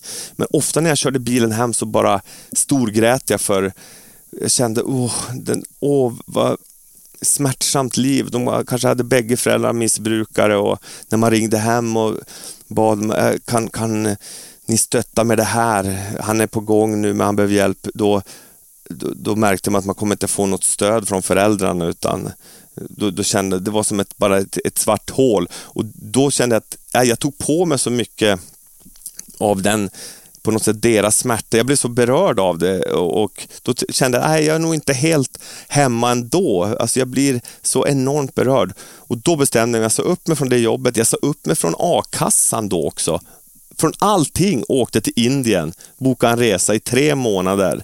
Vad var det för, hur kom du på den resan då? Hade du fått ta tips eller? För Indien 3 månader så där, hade du någon plan med detta? Det där är ju en otroligt bra fråga, för det var precis det som hände. Det var en vårdag. Jag tror att det var i mars, kan det ha varit år 2000 då. Då ringer en av mina favoritterapeuter som jag hade haft på den här kursen där även Babben och Börje och de var på. Han var en fantastisk man som hade lärt mig mycket. Han ringde och sa, du, jag har varit i Indien nu och jag måste säga att tyvärr har jag nog lurat dig lite. Vissa av de här idéerna som jag präntar in i dig under terapin, det stämmer inte, har jag upptäckt nu. Va? Du vet, det är nästan en chock för mig. Vad fan, du var ju min hjälte, och ungefär som att man haft mamma och pappa som sina hjältar när man växer upp. Och sen upptäcker man sen att allt som de sa kanske inte stämmer. Jag måste titta efter själv. Och det var samma, den här terapeuten, Lars-Erik hette han, ringde Han var från Härnösand, kommer jag ihåg. Arkitekt egentligen, men jobbar som psykoterapeut också. Men då sa han, jag kan tipsa dig om en meditationslärare som heter Madhukar. Han kommer till Stockholm nu i sommar. Åk och lyssna på honom. Så då, vad spännande, han berättar lite. Och då gjorde jag det. Jag åkte och lyssnade på honom. Och då är budskapet egentligen bara, var bara här. Här och nu. Var bara här och nu. Och se vad som händer. Och för mig som var en sån doer, men kan du inte ge mig någonting? Ska jag andas på något speciellt sätt? Eller ska jag tänka på något speciellt? Eller? Nej, var bara här. Var bara här och se vad som händer. Så det var ju... Hur klarar du det? För om du så fort du sätter dig någonstans så är det ju jäkligt lätt att vara antingen i dåtiden eller i framtiden. Ja. Alltså, vad har du för tips för att vara här och nu då? Förutom andningen då. För den är ju här och nu. Men... Ja, för mig, det där är en jättebra fråga. För mig var det jag behövde då var att direkt han sa det och jag kände den närvaron bara, det är inget som behöver göras. Jag behöver inte reda ut min farmor och farfars relation. Jag behöver inte grotta något mer i historien. Jag har redan ägnat nu 1,5 års tid till att titta tillbaka på min egen historia. Nu är det att vara här. Och möjligtvis också ibland ta ut en riktning vart jag vill. Vad vill jag göra med mitt liv? Vad har jag passion för? Men just då var jag i fasen. Istället för att grotta vad som har hänt i historien och bena ut det som jag hade gjort så mycket, så var det att bara vara här. Och våga bara vara här. Ett varande. Så alla de här, det som har blivit så populärt nu med mindfulness och så, är ju det. Målet med det är ju att bara vara här med det som är. Oavsett tankeströmmar som kommer och går eller känsloförnimmelser i kroppen. Utan att döma någonting, bara vara här. Och för varje sekund man bara stannar upp och så är det otroligt välgörande för massor med saker. De har gjort mycket forskning på det. Vad meditation, vad det gör för blodtrycket och för hjärnan och för hela systemet. Men för mig behövde jag en extrem dos av det här varandet. Så att efter jag hade träffat han där, meditationsläraren, så bestämde jag ska åka till Indien. Indien är ju stället för att lära mig meditera och gå inåt, tänkte jag då. Så då bokade jag en resa. Robert Nordberg följde med, men han skulle bli pappa precis i krokarna där. Så att då var det förbestämt. Han följde med 10 dagar. Och sen så stannade jag kvar i nästan 3 månader själv då. Men vi började uppe i norr i Indien på en tyst retreat. Där man skulle vara tyst i 10 dagar. Och jag hade med mig, på den tiden snusade jag, så jag hade med mig en stocksnus. Så att jag hade det, kommer dit och så skulle man då vara tyst. Förutom på 1,5 timme på morgonen så hade man så här frågestund och något som var frustrerande för en och så. Alltså man kunde ta upp det. Men annars skulle man bara vara i sig själv och vara tyst. Alltså inte hälsa på varandra. Så all energi i stort sett skulle man ägna till det inre istället för till det yttre. Telefon och allt man gör nu i det yttre. Man skulle gå inåt. Och första 1,5-2 dagarna, det var ju nästan panik, alltså panikkänslor, för det var nästan tillbaka till kuvösen.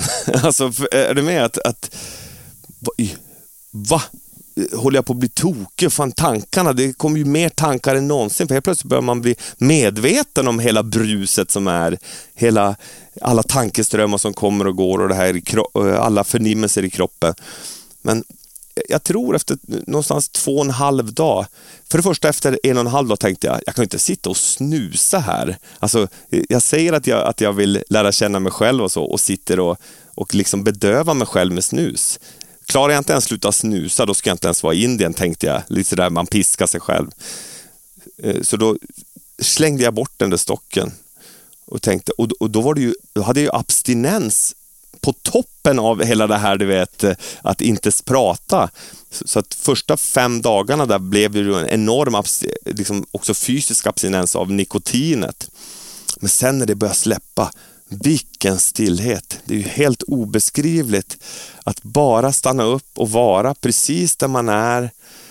Upptäcka att de här tankarna som kommer och går, eller kommer och här, det är någon som ser det. Vem är det som ser tankarna? Vem är det som känner kroppen? Det kan ju inte vara, det måste ju vara någonting som gör det. Och vem är jag? Vem är den här medvetenheten som upplever det här? Och då är det bara, för mig blir det 2,5 månad av bliss, alltså den är total liksom lyckat. Jag är fri. Alltså även om jag ligger i en kuvös är jag fri. Om jag snusar eller inte snusar spelar ingen roll. Alltså jag är fri. Och det är som att jag... Menar du att det du tänker är egentligen inte så viktigt? Nej! Hur du handlar är viktigt, men vad du tänker, vilka tankar som dyker upp i ditt huvud är ju totalt ointressant egentligen. Ja. Det är Ernst-Hugo han sa att man måste fan ingenting här i livet. Det enda som är säkert är att den här kroppen kommer dö. Kroppen kommer dö. Och sen gör man val. Alltså det är det enda man måste dö till slut, alltså kroppen, och sen måste man göra val. Och det är det som blir så enormt spännande med friheten. Att jag kommer ihåg att jag tänkte in en vacker kvinna förbi. Mitt tidigare mönster var haka på. Henne vill jag ha. Vad vacker hon var. Hur ska jag göra för att få henne? Eller man hade haft relationer, man får inte titta på någon annan. Va? Tittar du på henne? Man hade haft flickvänner som, nej, du får inte titta på henne. Så att man hade lärt sig att antingen stötta bort eller haka på. Det var de 2 mönstren. Så kom man på, vänta, jag behöver inte göra någonting. Jag kan ju bara sitta och vara och andas i den här skönheten som just nu passerar mitt medvetande. Jag behöver inte haka på det. Jag behöver heller inte stöta bort det. Bara låt det vara. Och det var då jag kom på det här att jag kan ju bara andas och njuta av mitt liv. Vad som än händer i mitt liv, om jag inte kämpar emot, så kan jag egentligen bara andas och njuta oavsett vad som dyker upp. Det kan vara skönhet, det kan vara smärtsamma saker, som när man ser det här som händer i Nice, man bara gråter av smärta och den här ondskan och galenskapen som finns, och bara känna att det är som att hjärtat blir... Och bara, vilken smärta. Och det är också, okej, låt det bara här komma. Vad kan jag göra för att inte ge mig in i den galenskapen, utan fortsätta sprida kärlek och de som jag älskar, och så hela tiden de här valen som är, men friheten jag beskriver är att vara precis som man är och bara se vad som dyker upp. Ska jag haka på det eller ska jag låta det vara? Och det som var spännande, jag träffade Robert Karlsson i den här terapisvängen, golfaren som har blivit en av mina absolut bästa vänner. Det började med att jag skickade min dåvarande flickvän på en kurs, jag betalade den, och hon träffar Robert Karlsson på kursen och blir förälskad. Så hon kommer hem och gör slut. Och då kände jag inte Robert på den tiden, så det var spännande, för då kände jag, det är så här ont det gör att bli lämnad. Det är så här ont det gör att känna sig sviken, som jag inte hade tillåtit mig att känna. Jag hade ju inte släppt in någon ordentligt. Så det är en av de bästa sakerna som har hänt i mitt liv. Och jag träffar då Robert några månader senare på en kurs i självkännedom, och vi sitter 3-4 timmar, kommer jag ihåg, i duschen, och bara sitter och duschar, sätter oss ner och pratar om vad var det som hände där egentligen. För han hängde ihop med henne i någon månad, sen kände jag, det här var inte rätt. Så det blev ingenting för någon av oss med den tjejen, men att hon blev en väldigt bra lärare för oss båda. Och det jag skulle komma till där, det var att Robert erbjöd mig jobb som hans caddy 2006. Så då hade jag valet att gå till Färjestad, Håkan Loob hade ringt, gå till Färjestad, bli målvaktstränare där, eller jobba med Robert Karlsson som caddy. Och golf älskar jag. Jag är inte... För bromsa lite där. Du är alltså nere i Indien i 3 månader och börjar hantera rädslor, för det handlar om i grund och botten, för att inte vilja känna det, rädsla för smärta, inre smärta då. Du går igenom allt det här. Sen kommer du tillbaka och engagerar i ishockeyn igen. på något sätt. Ja. Ja, Alltså, vad hade du för planer när du åkte från Indien efter de här 3 månaderna? Var det att bli Bodens guru, eller var det eller vad hade du för visioner då? För jag kan ju tänka mig att det är mycket intryck och det är mycket som har hänt och sådär. För att sen landa i vardagen med allt detta. Det där är ju en alldeles briljant fråga som jag kommer ihåg att jag tänkte när jag satt där på berget i Indien, att på ett sätt skulle jag kunna sitta kvar här resten av mitt liv. Jag träffade några yogisar där uppe. De var 95 år, några av dem. Bodde uppe på ett berg och levde på te och örter och så. Och när man såg dem röra sig, de såg ut som 25-åringar. Så de gjorde ju mycket yoga såklart, och sen mycket meditation. Jag tänkte på ett sätt, jag skulle kunna själv sitta på det berget och känna mig lycklig och bara njuta av varandet och det här absoluta miraklet av att finnas till. Hade du kunnat stått ut med det i längden? Hade du inte återvänt vid någon tidpunkt, tror du? Det hade jag garanterat. Ja. För tanken slog mig. Jag tänkte, jag kan sitta, det här är ju, och så kan det ju vara för mig än idag. Alltså, oavsett vilka utmaningar man möter i livet, som det klart är på massor av sätt, att få ihop vardagen och allting. Men direkt jag bara stannar upp och sätter mig eller lägger mig eller bara där jag är, låter allting vara som det är, så är det tillbaka till, jag är fri. Alltså, jag är lycklig som det är. Jag känner mig tillfredsställd. Och sen så får man igen öppna ögonen och ut och ta tag i sina utmaningar. Och när jag kom hem från Indien, jag tänkte, vad ska jag nu göra med den här kärleken? För jag hade sånt extremt överflöd, kände jag själv, av kärlek, att jag kände, vad ska jag nu göra med det här? Vad är det jag tycker om egentligen? Och då kom jag ganska tidigt, jag kom upp, pappa ringde mig efter jag hade kommit hem från Indien. De var oroliga också. På den tiden, jag hade slagit av telefonen då, så att de kom inte i kontakt med mig, så det var en jordbävning där 5000 dog bara några mil ifrån en av ställena, för jag hade visat ungefär hur jag kommer resa för dem. Så de var jätteoroliga, men fick inte tag i mig. Men då fick de såklart tag i mig sen när jag kom hem igen. Och då sa farsan, undra, vad har du tänkt göra nu med, vet du att jag börjar känna mig sugen på hockey igen. Det är lustigt, sa han. För jag var nere i Ängelholm och såg att Rögles målvakt Magnus Wenström har skadat knät. Så att de behöver en målvakt. Och då va? Ska jag lägga en lapp i deras brevlåda? Ja, då åkte han dit till kansliet och la en lapp i brevlådan. Då hade ju inte jag ens knappt tänkt på hockey på 2,5 års tid. Förutom att jag träffade Börje Salming där en kortis. Det var ju häftigt att träffa en legend, fast det var ett helt annat sammanhang. Men annars hade jag varit ganska bortkopplad från hockeyn. Men då behövde så Mats Löv, som var sportchef då, ringer mig. Ja, vi behöver en målvakt. Har du hållit igång då? Jo, för jag har gjort yoga och jag känner mig mer energisk än någonsin. Jag känner mig totalt fri. På något sätt också befria från rädsla. Att jag testar det här. Och då åker jag ner där och testa på. Och då hade jag inte varit på is och då hade jag fortfarande inte fått linserna. Så jag såg ju ingenting. När man mediterar behöver man inte se något. I Indien behövde jag inte se något. Det var ju mycket mer att bara titta inåt, ja. Och det tredje ögat, det funkar ju bättre än någonsin. Fast mina fysiska ögon funkar inte. Så att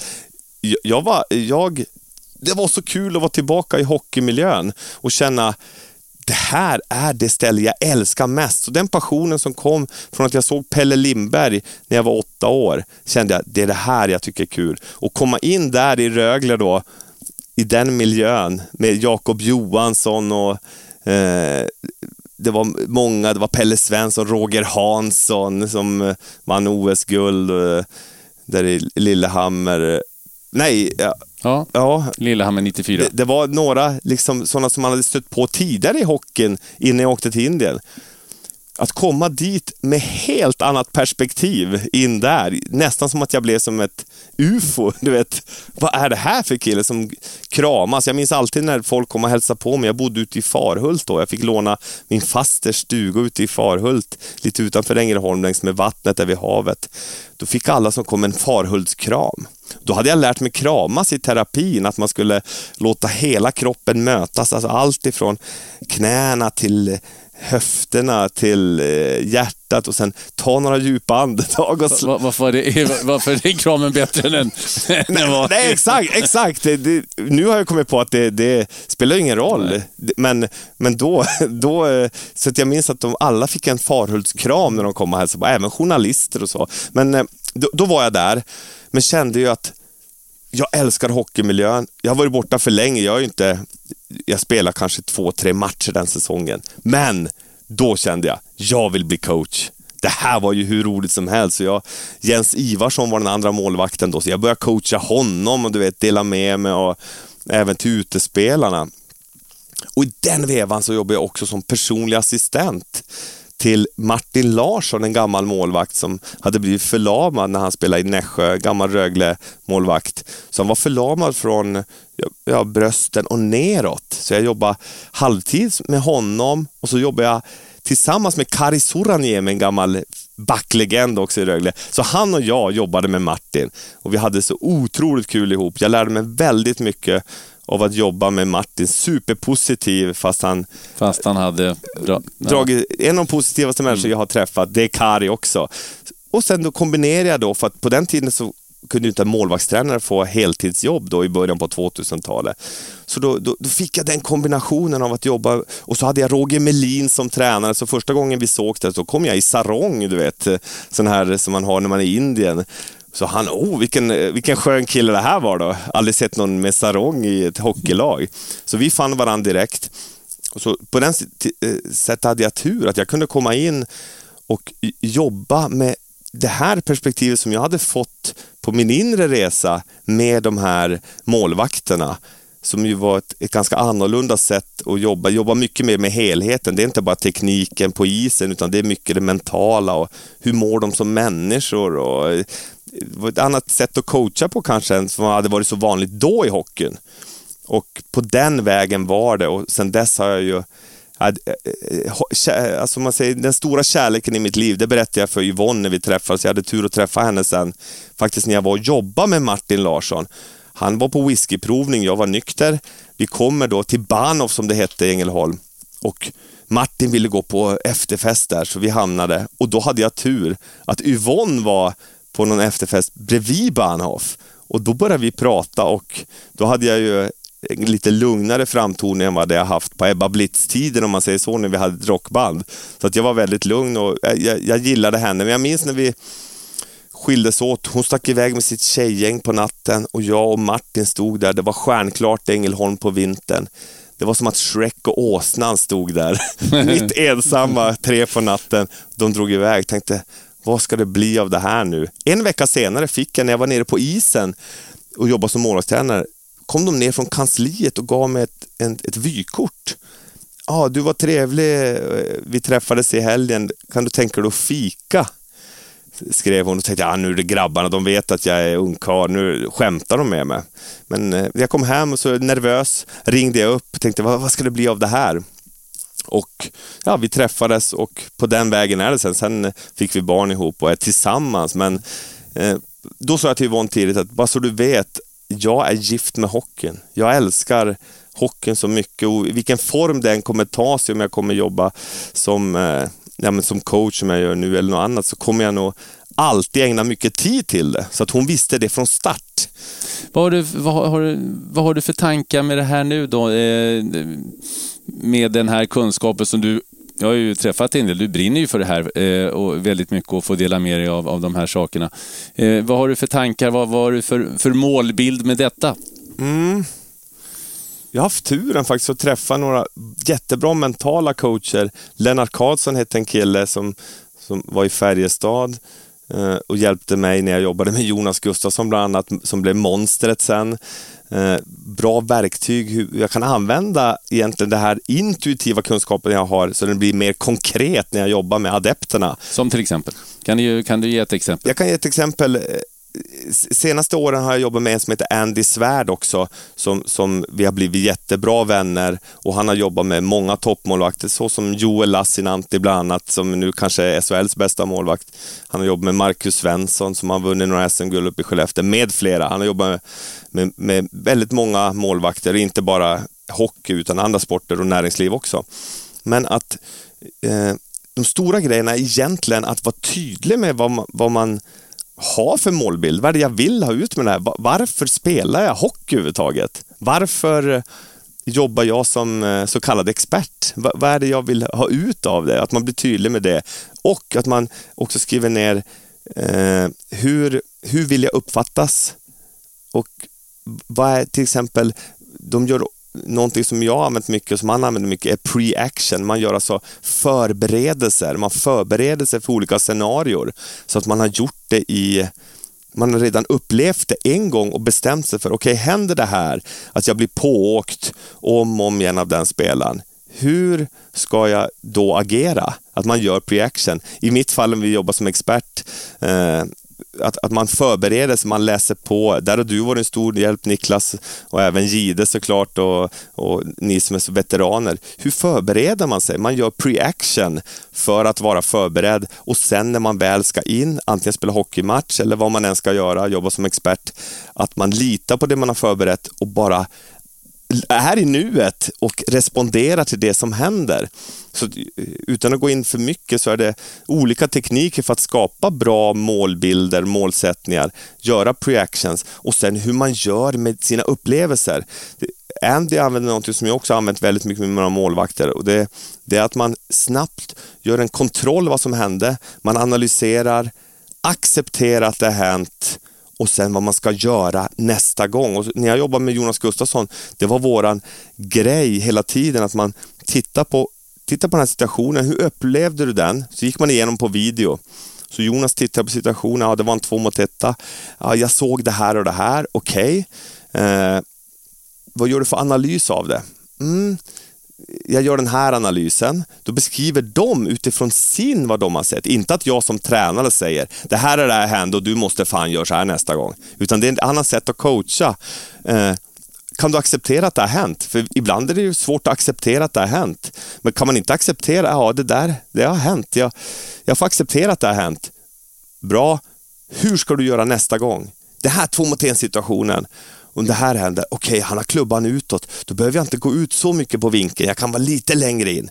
Okej, se det framför dig, känn hur du gör när du gör det. Okej, så ska jag göra. Okej, då gör jag det nästa gång. Så att man gör en KA3, man kontrollerar, analyserar, accepterar att det har hänt, och sen gör man en aktionsplan vad man ska göra nästa gång. Och det blir ett sätt, det går väldigt fort att göra de här KA3-erna. Det gör de till och med, kan de göra under matchen när det är en avblåsning. Ja, vad händer där? Just det. Okej, jag ska göra så här istället. Och på det här sättet att coacha, då lär man sig av varenda erfarenhet. Det blir väldigt snabb inlärning. Och tittar du på de absolut bästa i världen oavsett idrott, så är de ju bra på att göra det här. De kanske inte kallar det för KA3, men de gör en kontrollanalys, och sen så här ska jag göra istället. Och sen gör de så istället. Så jag har fått väldigt många bra verktyg som jag använder när jag har coachat, och som jag även nu använder på mig själv. För helt plötsligt nu sitter jag i spotlight och ska säga vad jag tycker och tänker om en hockeymatch. Tidigare har jag ju antingen varit mycket backup-målvakt och stått på första parkett och sett tränare och riktigt bra spelare agera, vilket ju hjälper mig i mitt jobb idag. Eller så har jag coachat. Jag har coachat Jonas Gustafsson eller någon målvakt för att få dem att prestera. För att jag har inte stått där i rampljuset själv på det sättet, medan jag nu måste använda de här teknikerna på mig själv för att försöka optimera min så kallade prestation i rutan. Som målvakt, när du är målvakt är det enkelt, då vill du vinna. Det är ju det går ut på i elitidrott, det är ju att vinna. Sen ibland hur det ser ut, det spelar egentligen ingen roll, men det är ju att vinna. Men det här, i det här livet som du lever nu som coach, klart att du vill att dina målvakter ska vinna, och du vill göra så bra jobb som möjligt i tv naturligtvis. Men finns det något annat där? Finns det något ytterligare mål som du har med allt det här som du har lärt dig? Ja, grunden är nog dela kärleken till livet Och livet för mig blir så mycket hockeyn. Dela kärleken till hockeyn. Och på något sätt, för det första bara är tacksam att man får jobba med hockey överhuvudtaget. Det som är det roligaste sporten jag vet. Att ens få jobba med det är jag enormt tacksam för. Och sen förhoppningsvis inspirera både unga killar och tjejer, men även äldre att titta på den här sporten. Och jag har ju mitt sätt att se på hockey och försöker belysa det, och jag gillar att visa grejer rent fysiskt med utrustning och så. Så har jag alltid varit ända sedan jag var liten. Jag träffade en klasskompis från mellanstadiet på Arlanda. Vi hade inte träffats på 20-30 år. Och han sa att du är exakt likadan som du var när du var på mellanstadiet, när du skulle visa grejer på lektionerna och hade svårt med att räcka upp handen där som jag berättade om. Så på något sätt har det varit naturligt för mig. Det var lite nytt sätt att visa hockey på i rutan, men för mig är det ju bara som jag är egentligen. Men förmedla tillsammans med er och hela det här gänget vi har här, förmedla den här sporten som är så underbar, och jag ser den lite från min synvinkel, och Håkan ser från sin, och Rickard Wallin ser från sin, och du ser från din, och Niklas Gide ser från sin. Så att vi har ser det på olika sätt, men vi har samma passion och kärlek, och de flesta som lyssnar på den här podden har också den här passionen för antingen hockey eller någon annan sport, och att få vara en del av att förmedla den, det älskar jag. Och sen samtidigt på något sätt också få den här, jag tycker ju så mycket om människan bakom. Jag grät en tår i morse när jag såg Joel Eriksson Ek få göra sitt första mål i Minnesota Wild på sitt första skott. Och jag har sett Joel där i Löfbergs lilla arena. Han var lite rundare när han var yngre, så jag minns att när han och brorsan Olle, han är ju målvakt Olle, och Joel, de spelar ju på gatan och de sköt inne i omklädningsrummet, så sköt de och var ute på isen. Jag tror aldrig jag sett någon som håll på med så mycket spontanidrott som de två. Men när de var klara, då låg de ofta i badkaret där. Vi hade badkar med varsitt kakfat som flöt. Så låg de och käkade kakor där efter de hade tränat. Så de har jag ju sett från de var 6, 7, 8 år. Och sen få se honom nu då, jag vet inte, han är 19 år nu, får göra mål i sitt första byte. Då känner jag bara att det är sån enorm kärlek, och man gläds med att få se det här. Och det har varit en drivkraft för mig också när jag har coachat, men även nu när jag får jobba som göra studieanalyser, är just egentligen kärleken. Och det är nog det som jag blir varm av att få förmedla. Och du försöker också, Erik, föra dina erfarenheter och ditt budskap vidare. Och det gör du inte minst genom den oerhört populära målvaktsverkstan som du har driver 9 år i följd. Ja. Vi ska inte glömma att ta upp den, för att göra lite reklam också. Ja. Berätta. Ja, det kommer sig av en målvakt som jag faktiskt spelade i juniorlaget med då, som heter Fredrik Mikko, som är professor. Jag kallar honom för professorn. Han är oerhört skicklig på de tekniska detaljerna i målvaktsspel. Han kan vinklarna och på knäna och vinkeln på handleden, och du vet såna här saker som jag bara, vad säger Mikko nu? Alltså jag måste fråga han 10 gånger för att förstå vad han menar. Så han ringde mig en dag. Jag var ute på golfbanan på Bryngfjorden i Karlstad och frågade, ska vi inte starta en målvaktsskola ihop?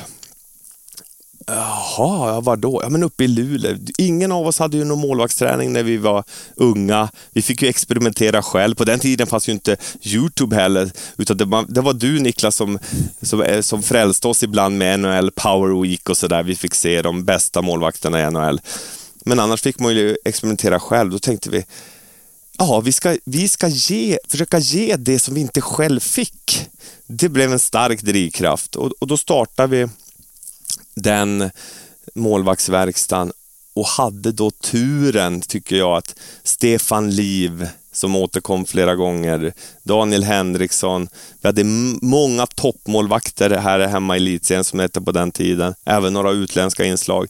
Så det blev fullt redan första året, och de gillade väldigt mycket, och Stefan, som då var en målvakt som jobbade otroligt mycket på intuition och känsla och var extrem tävlingsinstinkt. När han kom dit, han ville bli mer samlad målvakt, lära sig de tekniska bitarna och hade sån inlevelse så att hans själ på något sätt är med där. Vi skänker alltid en tanke till honom när vi drar igång varje år på målvaktsverkstaden, för den inlevelse han hade, det har jag nästan aldrig sett. Den är på nivå med de här, när man ser Crosby och de här tränarna. Så han har sån förmåga att leva sig in i saker och försöka lära sig nya saker för att bli bättre. Så att efter det där året som blev så bra första året då, mycket tack vare de här äldre killarna som delar med sig också. Ingen prestige där. Du vet, vi har haft den där 9 år. Det har aldrig varit någon mobbing. Aldrig något problem med sånt. Alla, de är schyssta med varandra, de delar med sig. De äldre delar med sig till de yngre. De yngre kan komma och fråga om allting. Hur knäpper du benskydden? Eller hur tänker du här på det här vinkelskottet? Så det blir som ett forum för inte bara målvakterna lär sig, utan även vi ledare lär oss. Så att det är så kul. Och det är hur många är det som är med i målvaktsverkstaden varje år? Det är 3 grupper och det är alltså, vi tar emot, vi sa tidigt, vi vill hålla kvalitet, sa vi, att vi skulle kunna ta in, när vi släpper bokningarna, vi brukar göra det i december, då tar det en halv minut så är det fullt. Så att det bara bam, och vi kan få upp till 150 anmälningar, men eftersom jag jobbade så extremt mycket när jag var i Färjestad, så på sommaren var man tvungen att ta igen sig. Så att då bestämde vi kör en camp och försöker ge allt då, 100% som vi var upplärda med där under Boden-Luleå-tiden. Och så gör vi det. Men vi har faktiskt lite planer på att utöka så att vi ska kunna ta in fler, så att fler unga, framförallt de unga då som vill komma. Vi har en grupp då mellan 12 och 15 år, vi har en grupp mellan 16 och 20 och så har vi en senior. Det är 3 grupper. Men de också integrerar med varann, framförallt utanför isen. Man kan titta på varann och diskutera. Så att vi kommer köra i år. Jag pratade med Mikko häromdagen. Vi kommer köra. Uffe Nilsson heter också en som startar upp med oss. Också gammal målvakt från Skellefteå, bland annat Luleå-kille som stod i Skellefteå. Såg ut som Limal. Jag såg en kort på honom. Han såg ut som Limal där på 80-talet när han stod i mål med det långa blonderade håret. Och sen har vi duktiga Linda Blomqvist som är målvaktstränare uppe i Luleå. Hon är med, så det är många duktiga instruktörer som även jobbar uppe på SHL-nivå. Så det är 8-9 instruktörer, 54 killar och tjejer som kommer och förkovrar sig 4 dagar där uppe i Sunderbyn. Micke Renberg var med nu och kommer att vara med hur man kan utveckla träningen runt höften och knäna för att förebygga skador. Så vi har ett samarbete där och det är jättekul att Micke engagerar sig i det, för det är ju utmaningen, för det är så påfrestande, men att försöka ligga i framkant även där. Men det är ju någonting som jag brinner enormt mycket för, och tiden existerar ju ungefär som vi sitter nu med podden, tiden går och du och jag, när vi börjar prata, jag har ju 1000 frågor till dig, men du sa, du får inte ställa några frågor till mig för då kommer det här ta 7 timmar. Det kommer ta för lång tid, ja. Men jag ska ställa några frågor som jag alltid ställer. Vem är den bästa spelaren du spelat med?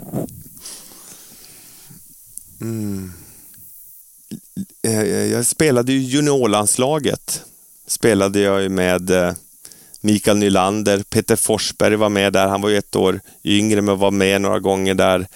Så att, jag får säga Peter Forsberg när han var med där. Jag fick ju möta han var i Modo också. Och det var ju så läskigt för att han var... Är det den bästa du har spelat emot också? Jo, alltså det var otroligt svårt att veta vad han hade på gång den där. Han hade ju galler på den tiden. Men han var så enormt kvick. Det var som att han låg 2-3 steg före alla andra. Och när han väl bestämde sig för vad han skulle göra så gick det så fort. Så att han var ju så svårläst. Så att jag får nog säga att han är den bästa. Och vem är den bästa du har tränat? Ja, jag får nog säga att det är som det utvecklades där med Jonas Gustafsson när han... Monstret. Var du så gjorde honom till monstret?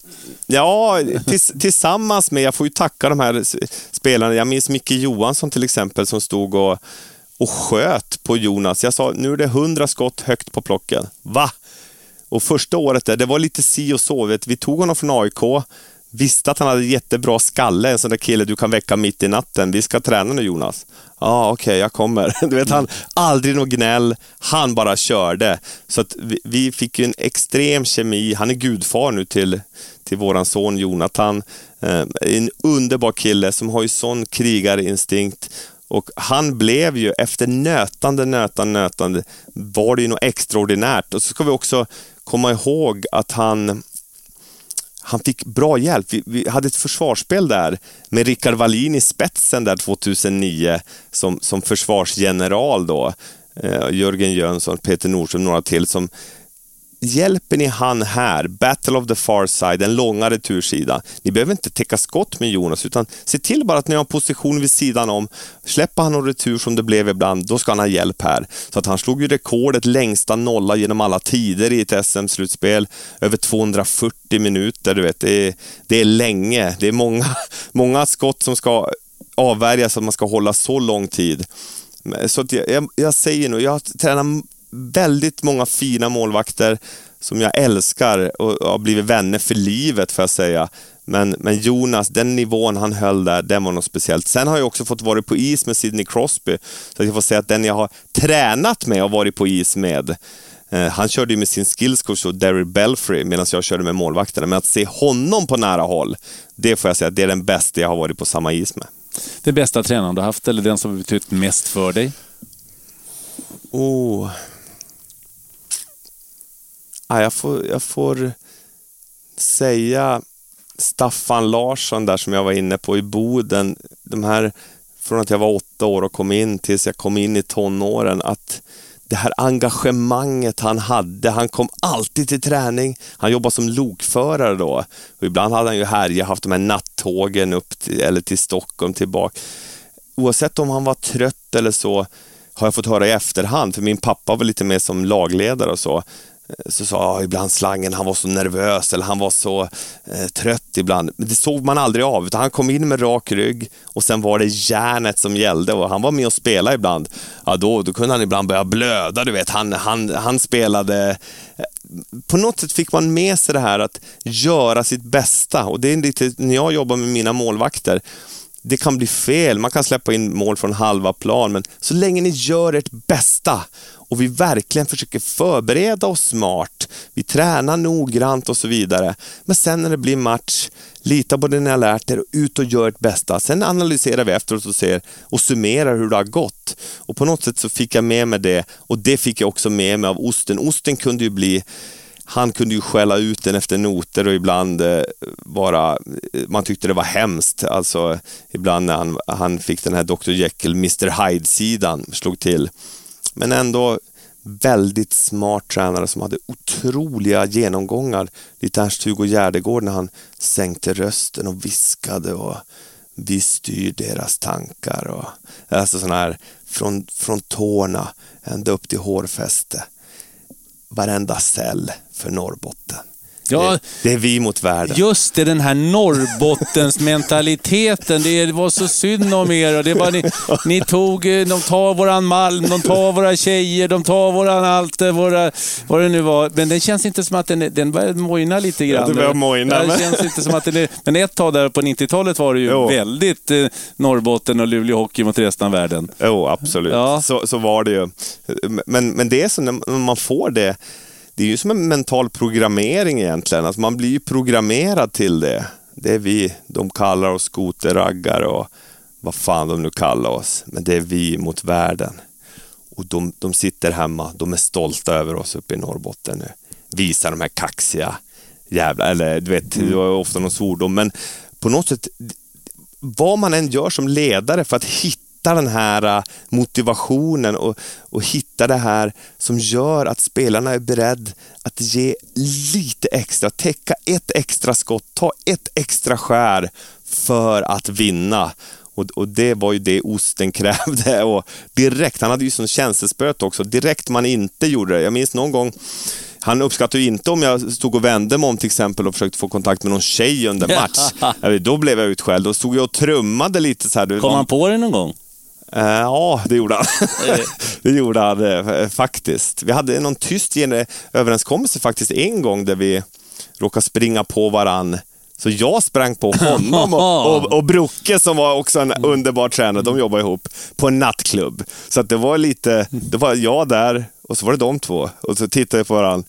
Så gjorde jag tecken för munnen. Det här stannar mellan oss. Det säger vi inte. Så att han kom på mig. Men det han gillade med mig och gjorde att jag kunde stanna kvar så länge där i Luleå var att jag ändå gav allt.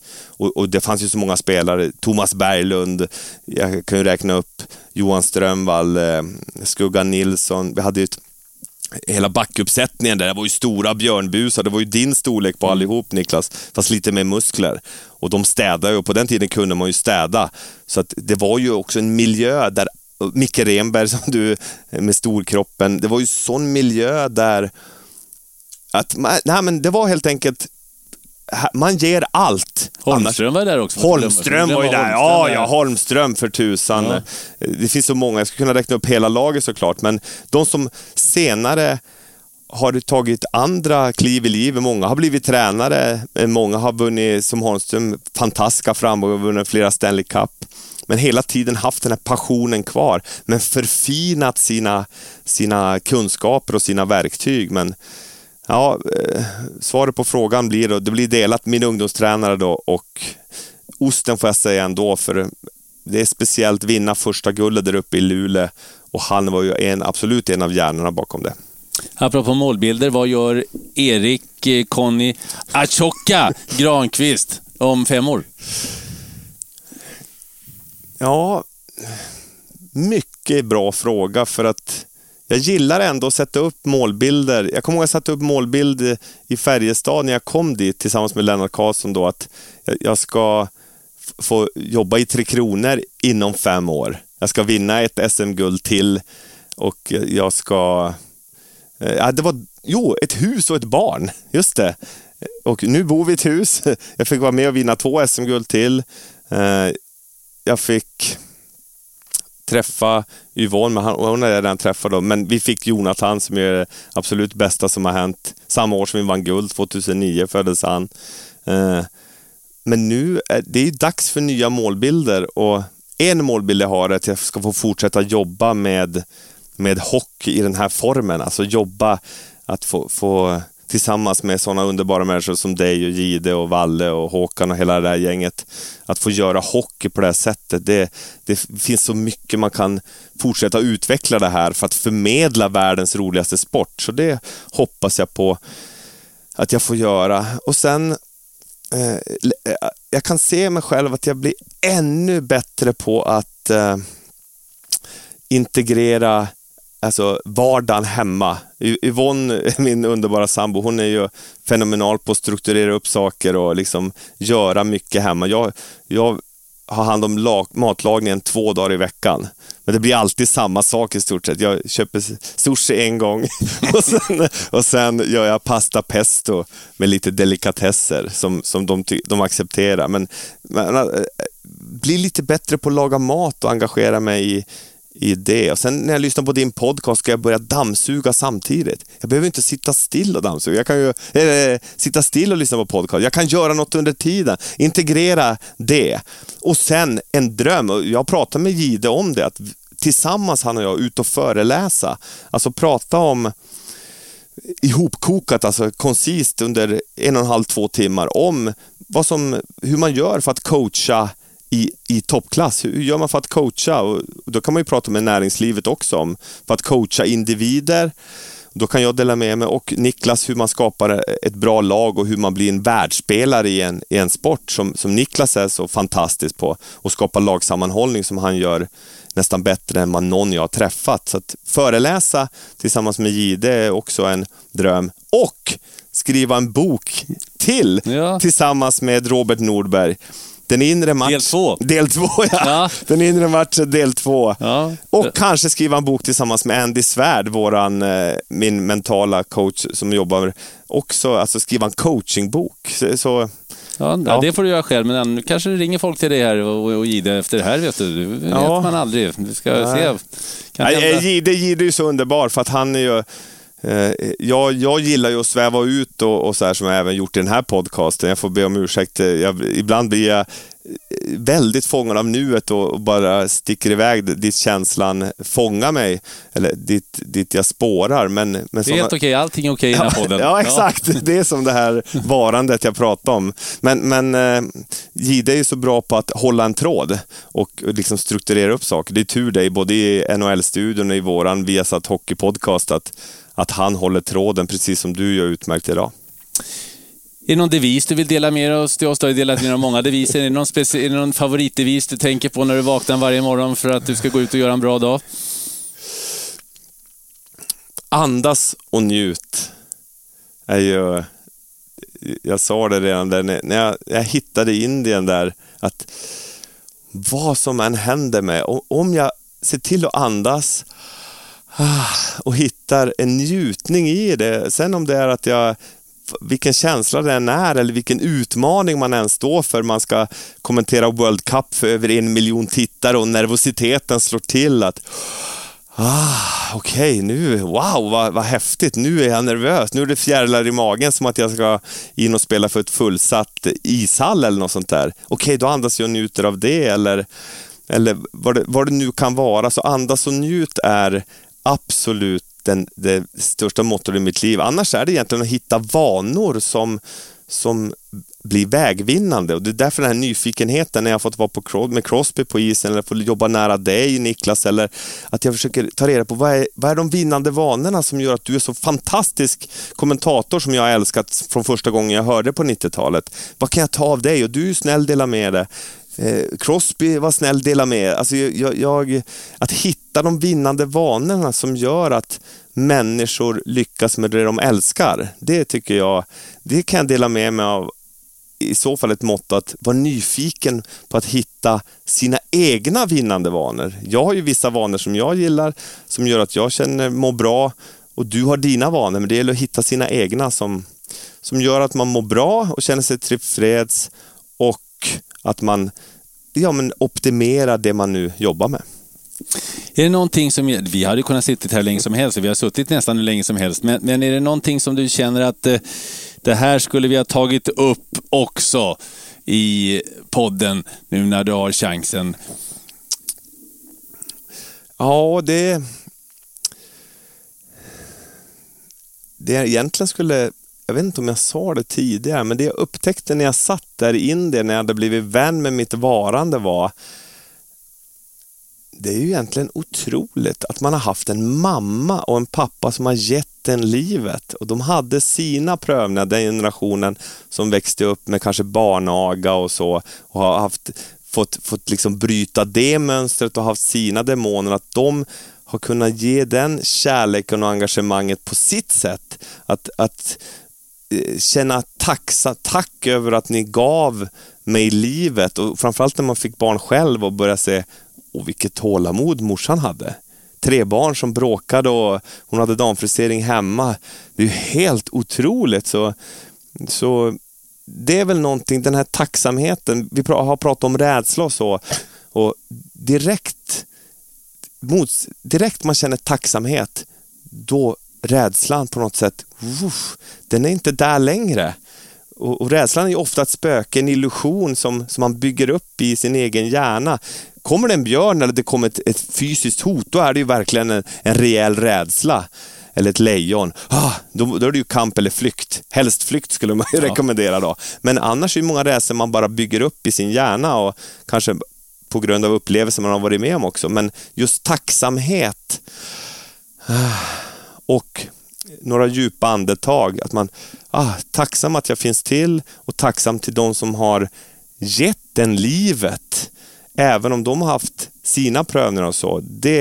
Det kände jag att den stund jag kunde säga till dem, jag kommer ihåg att jag ringde upp mamma och pappa och sa att jag vill bara säga tack för att ni gav mig livet. Jag har varit så arg på det ibland när jag gjorde terapi. Jag kom hem och anklagade dem. Varför gjorde ni si och så? Varför har du inte sagt att du älskar mig? Och du vet. Och sen bara nu spelar vi tennis varje tisdag, jag och farsan. Han är 75 år. Man vet, varje dag man träffar dem är ju... Man vet ju aldrig hur länge man får vara på jorden. Så att det är väl det. Tacksamhet både till de som har gett en livet och till livet själv. Att man får finnas till och ta del av det här miraklet som är. Vi avslutar lite känslosamt den här gången. Tack så mycket, Erik. Tack själv. Tack för att du har lyssnat på Holmgren möter. Har du förslag på gäster vi kan möta? Tipsa oss på Twitter, Niklas_Holmgren. Hemsidan holmgrenmöter.nu eller Facebook Holmgren möter. På återhörande.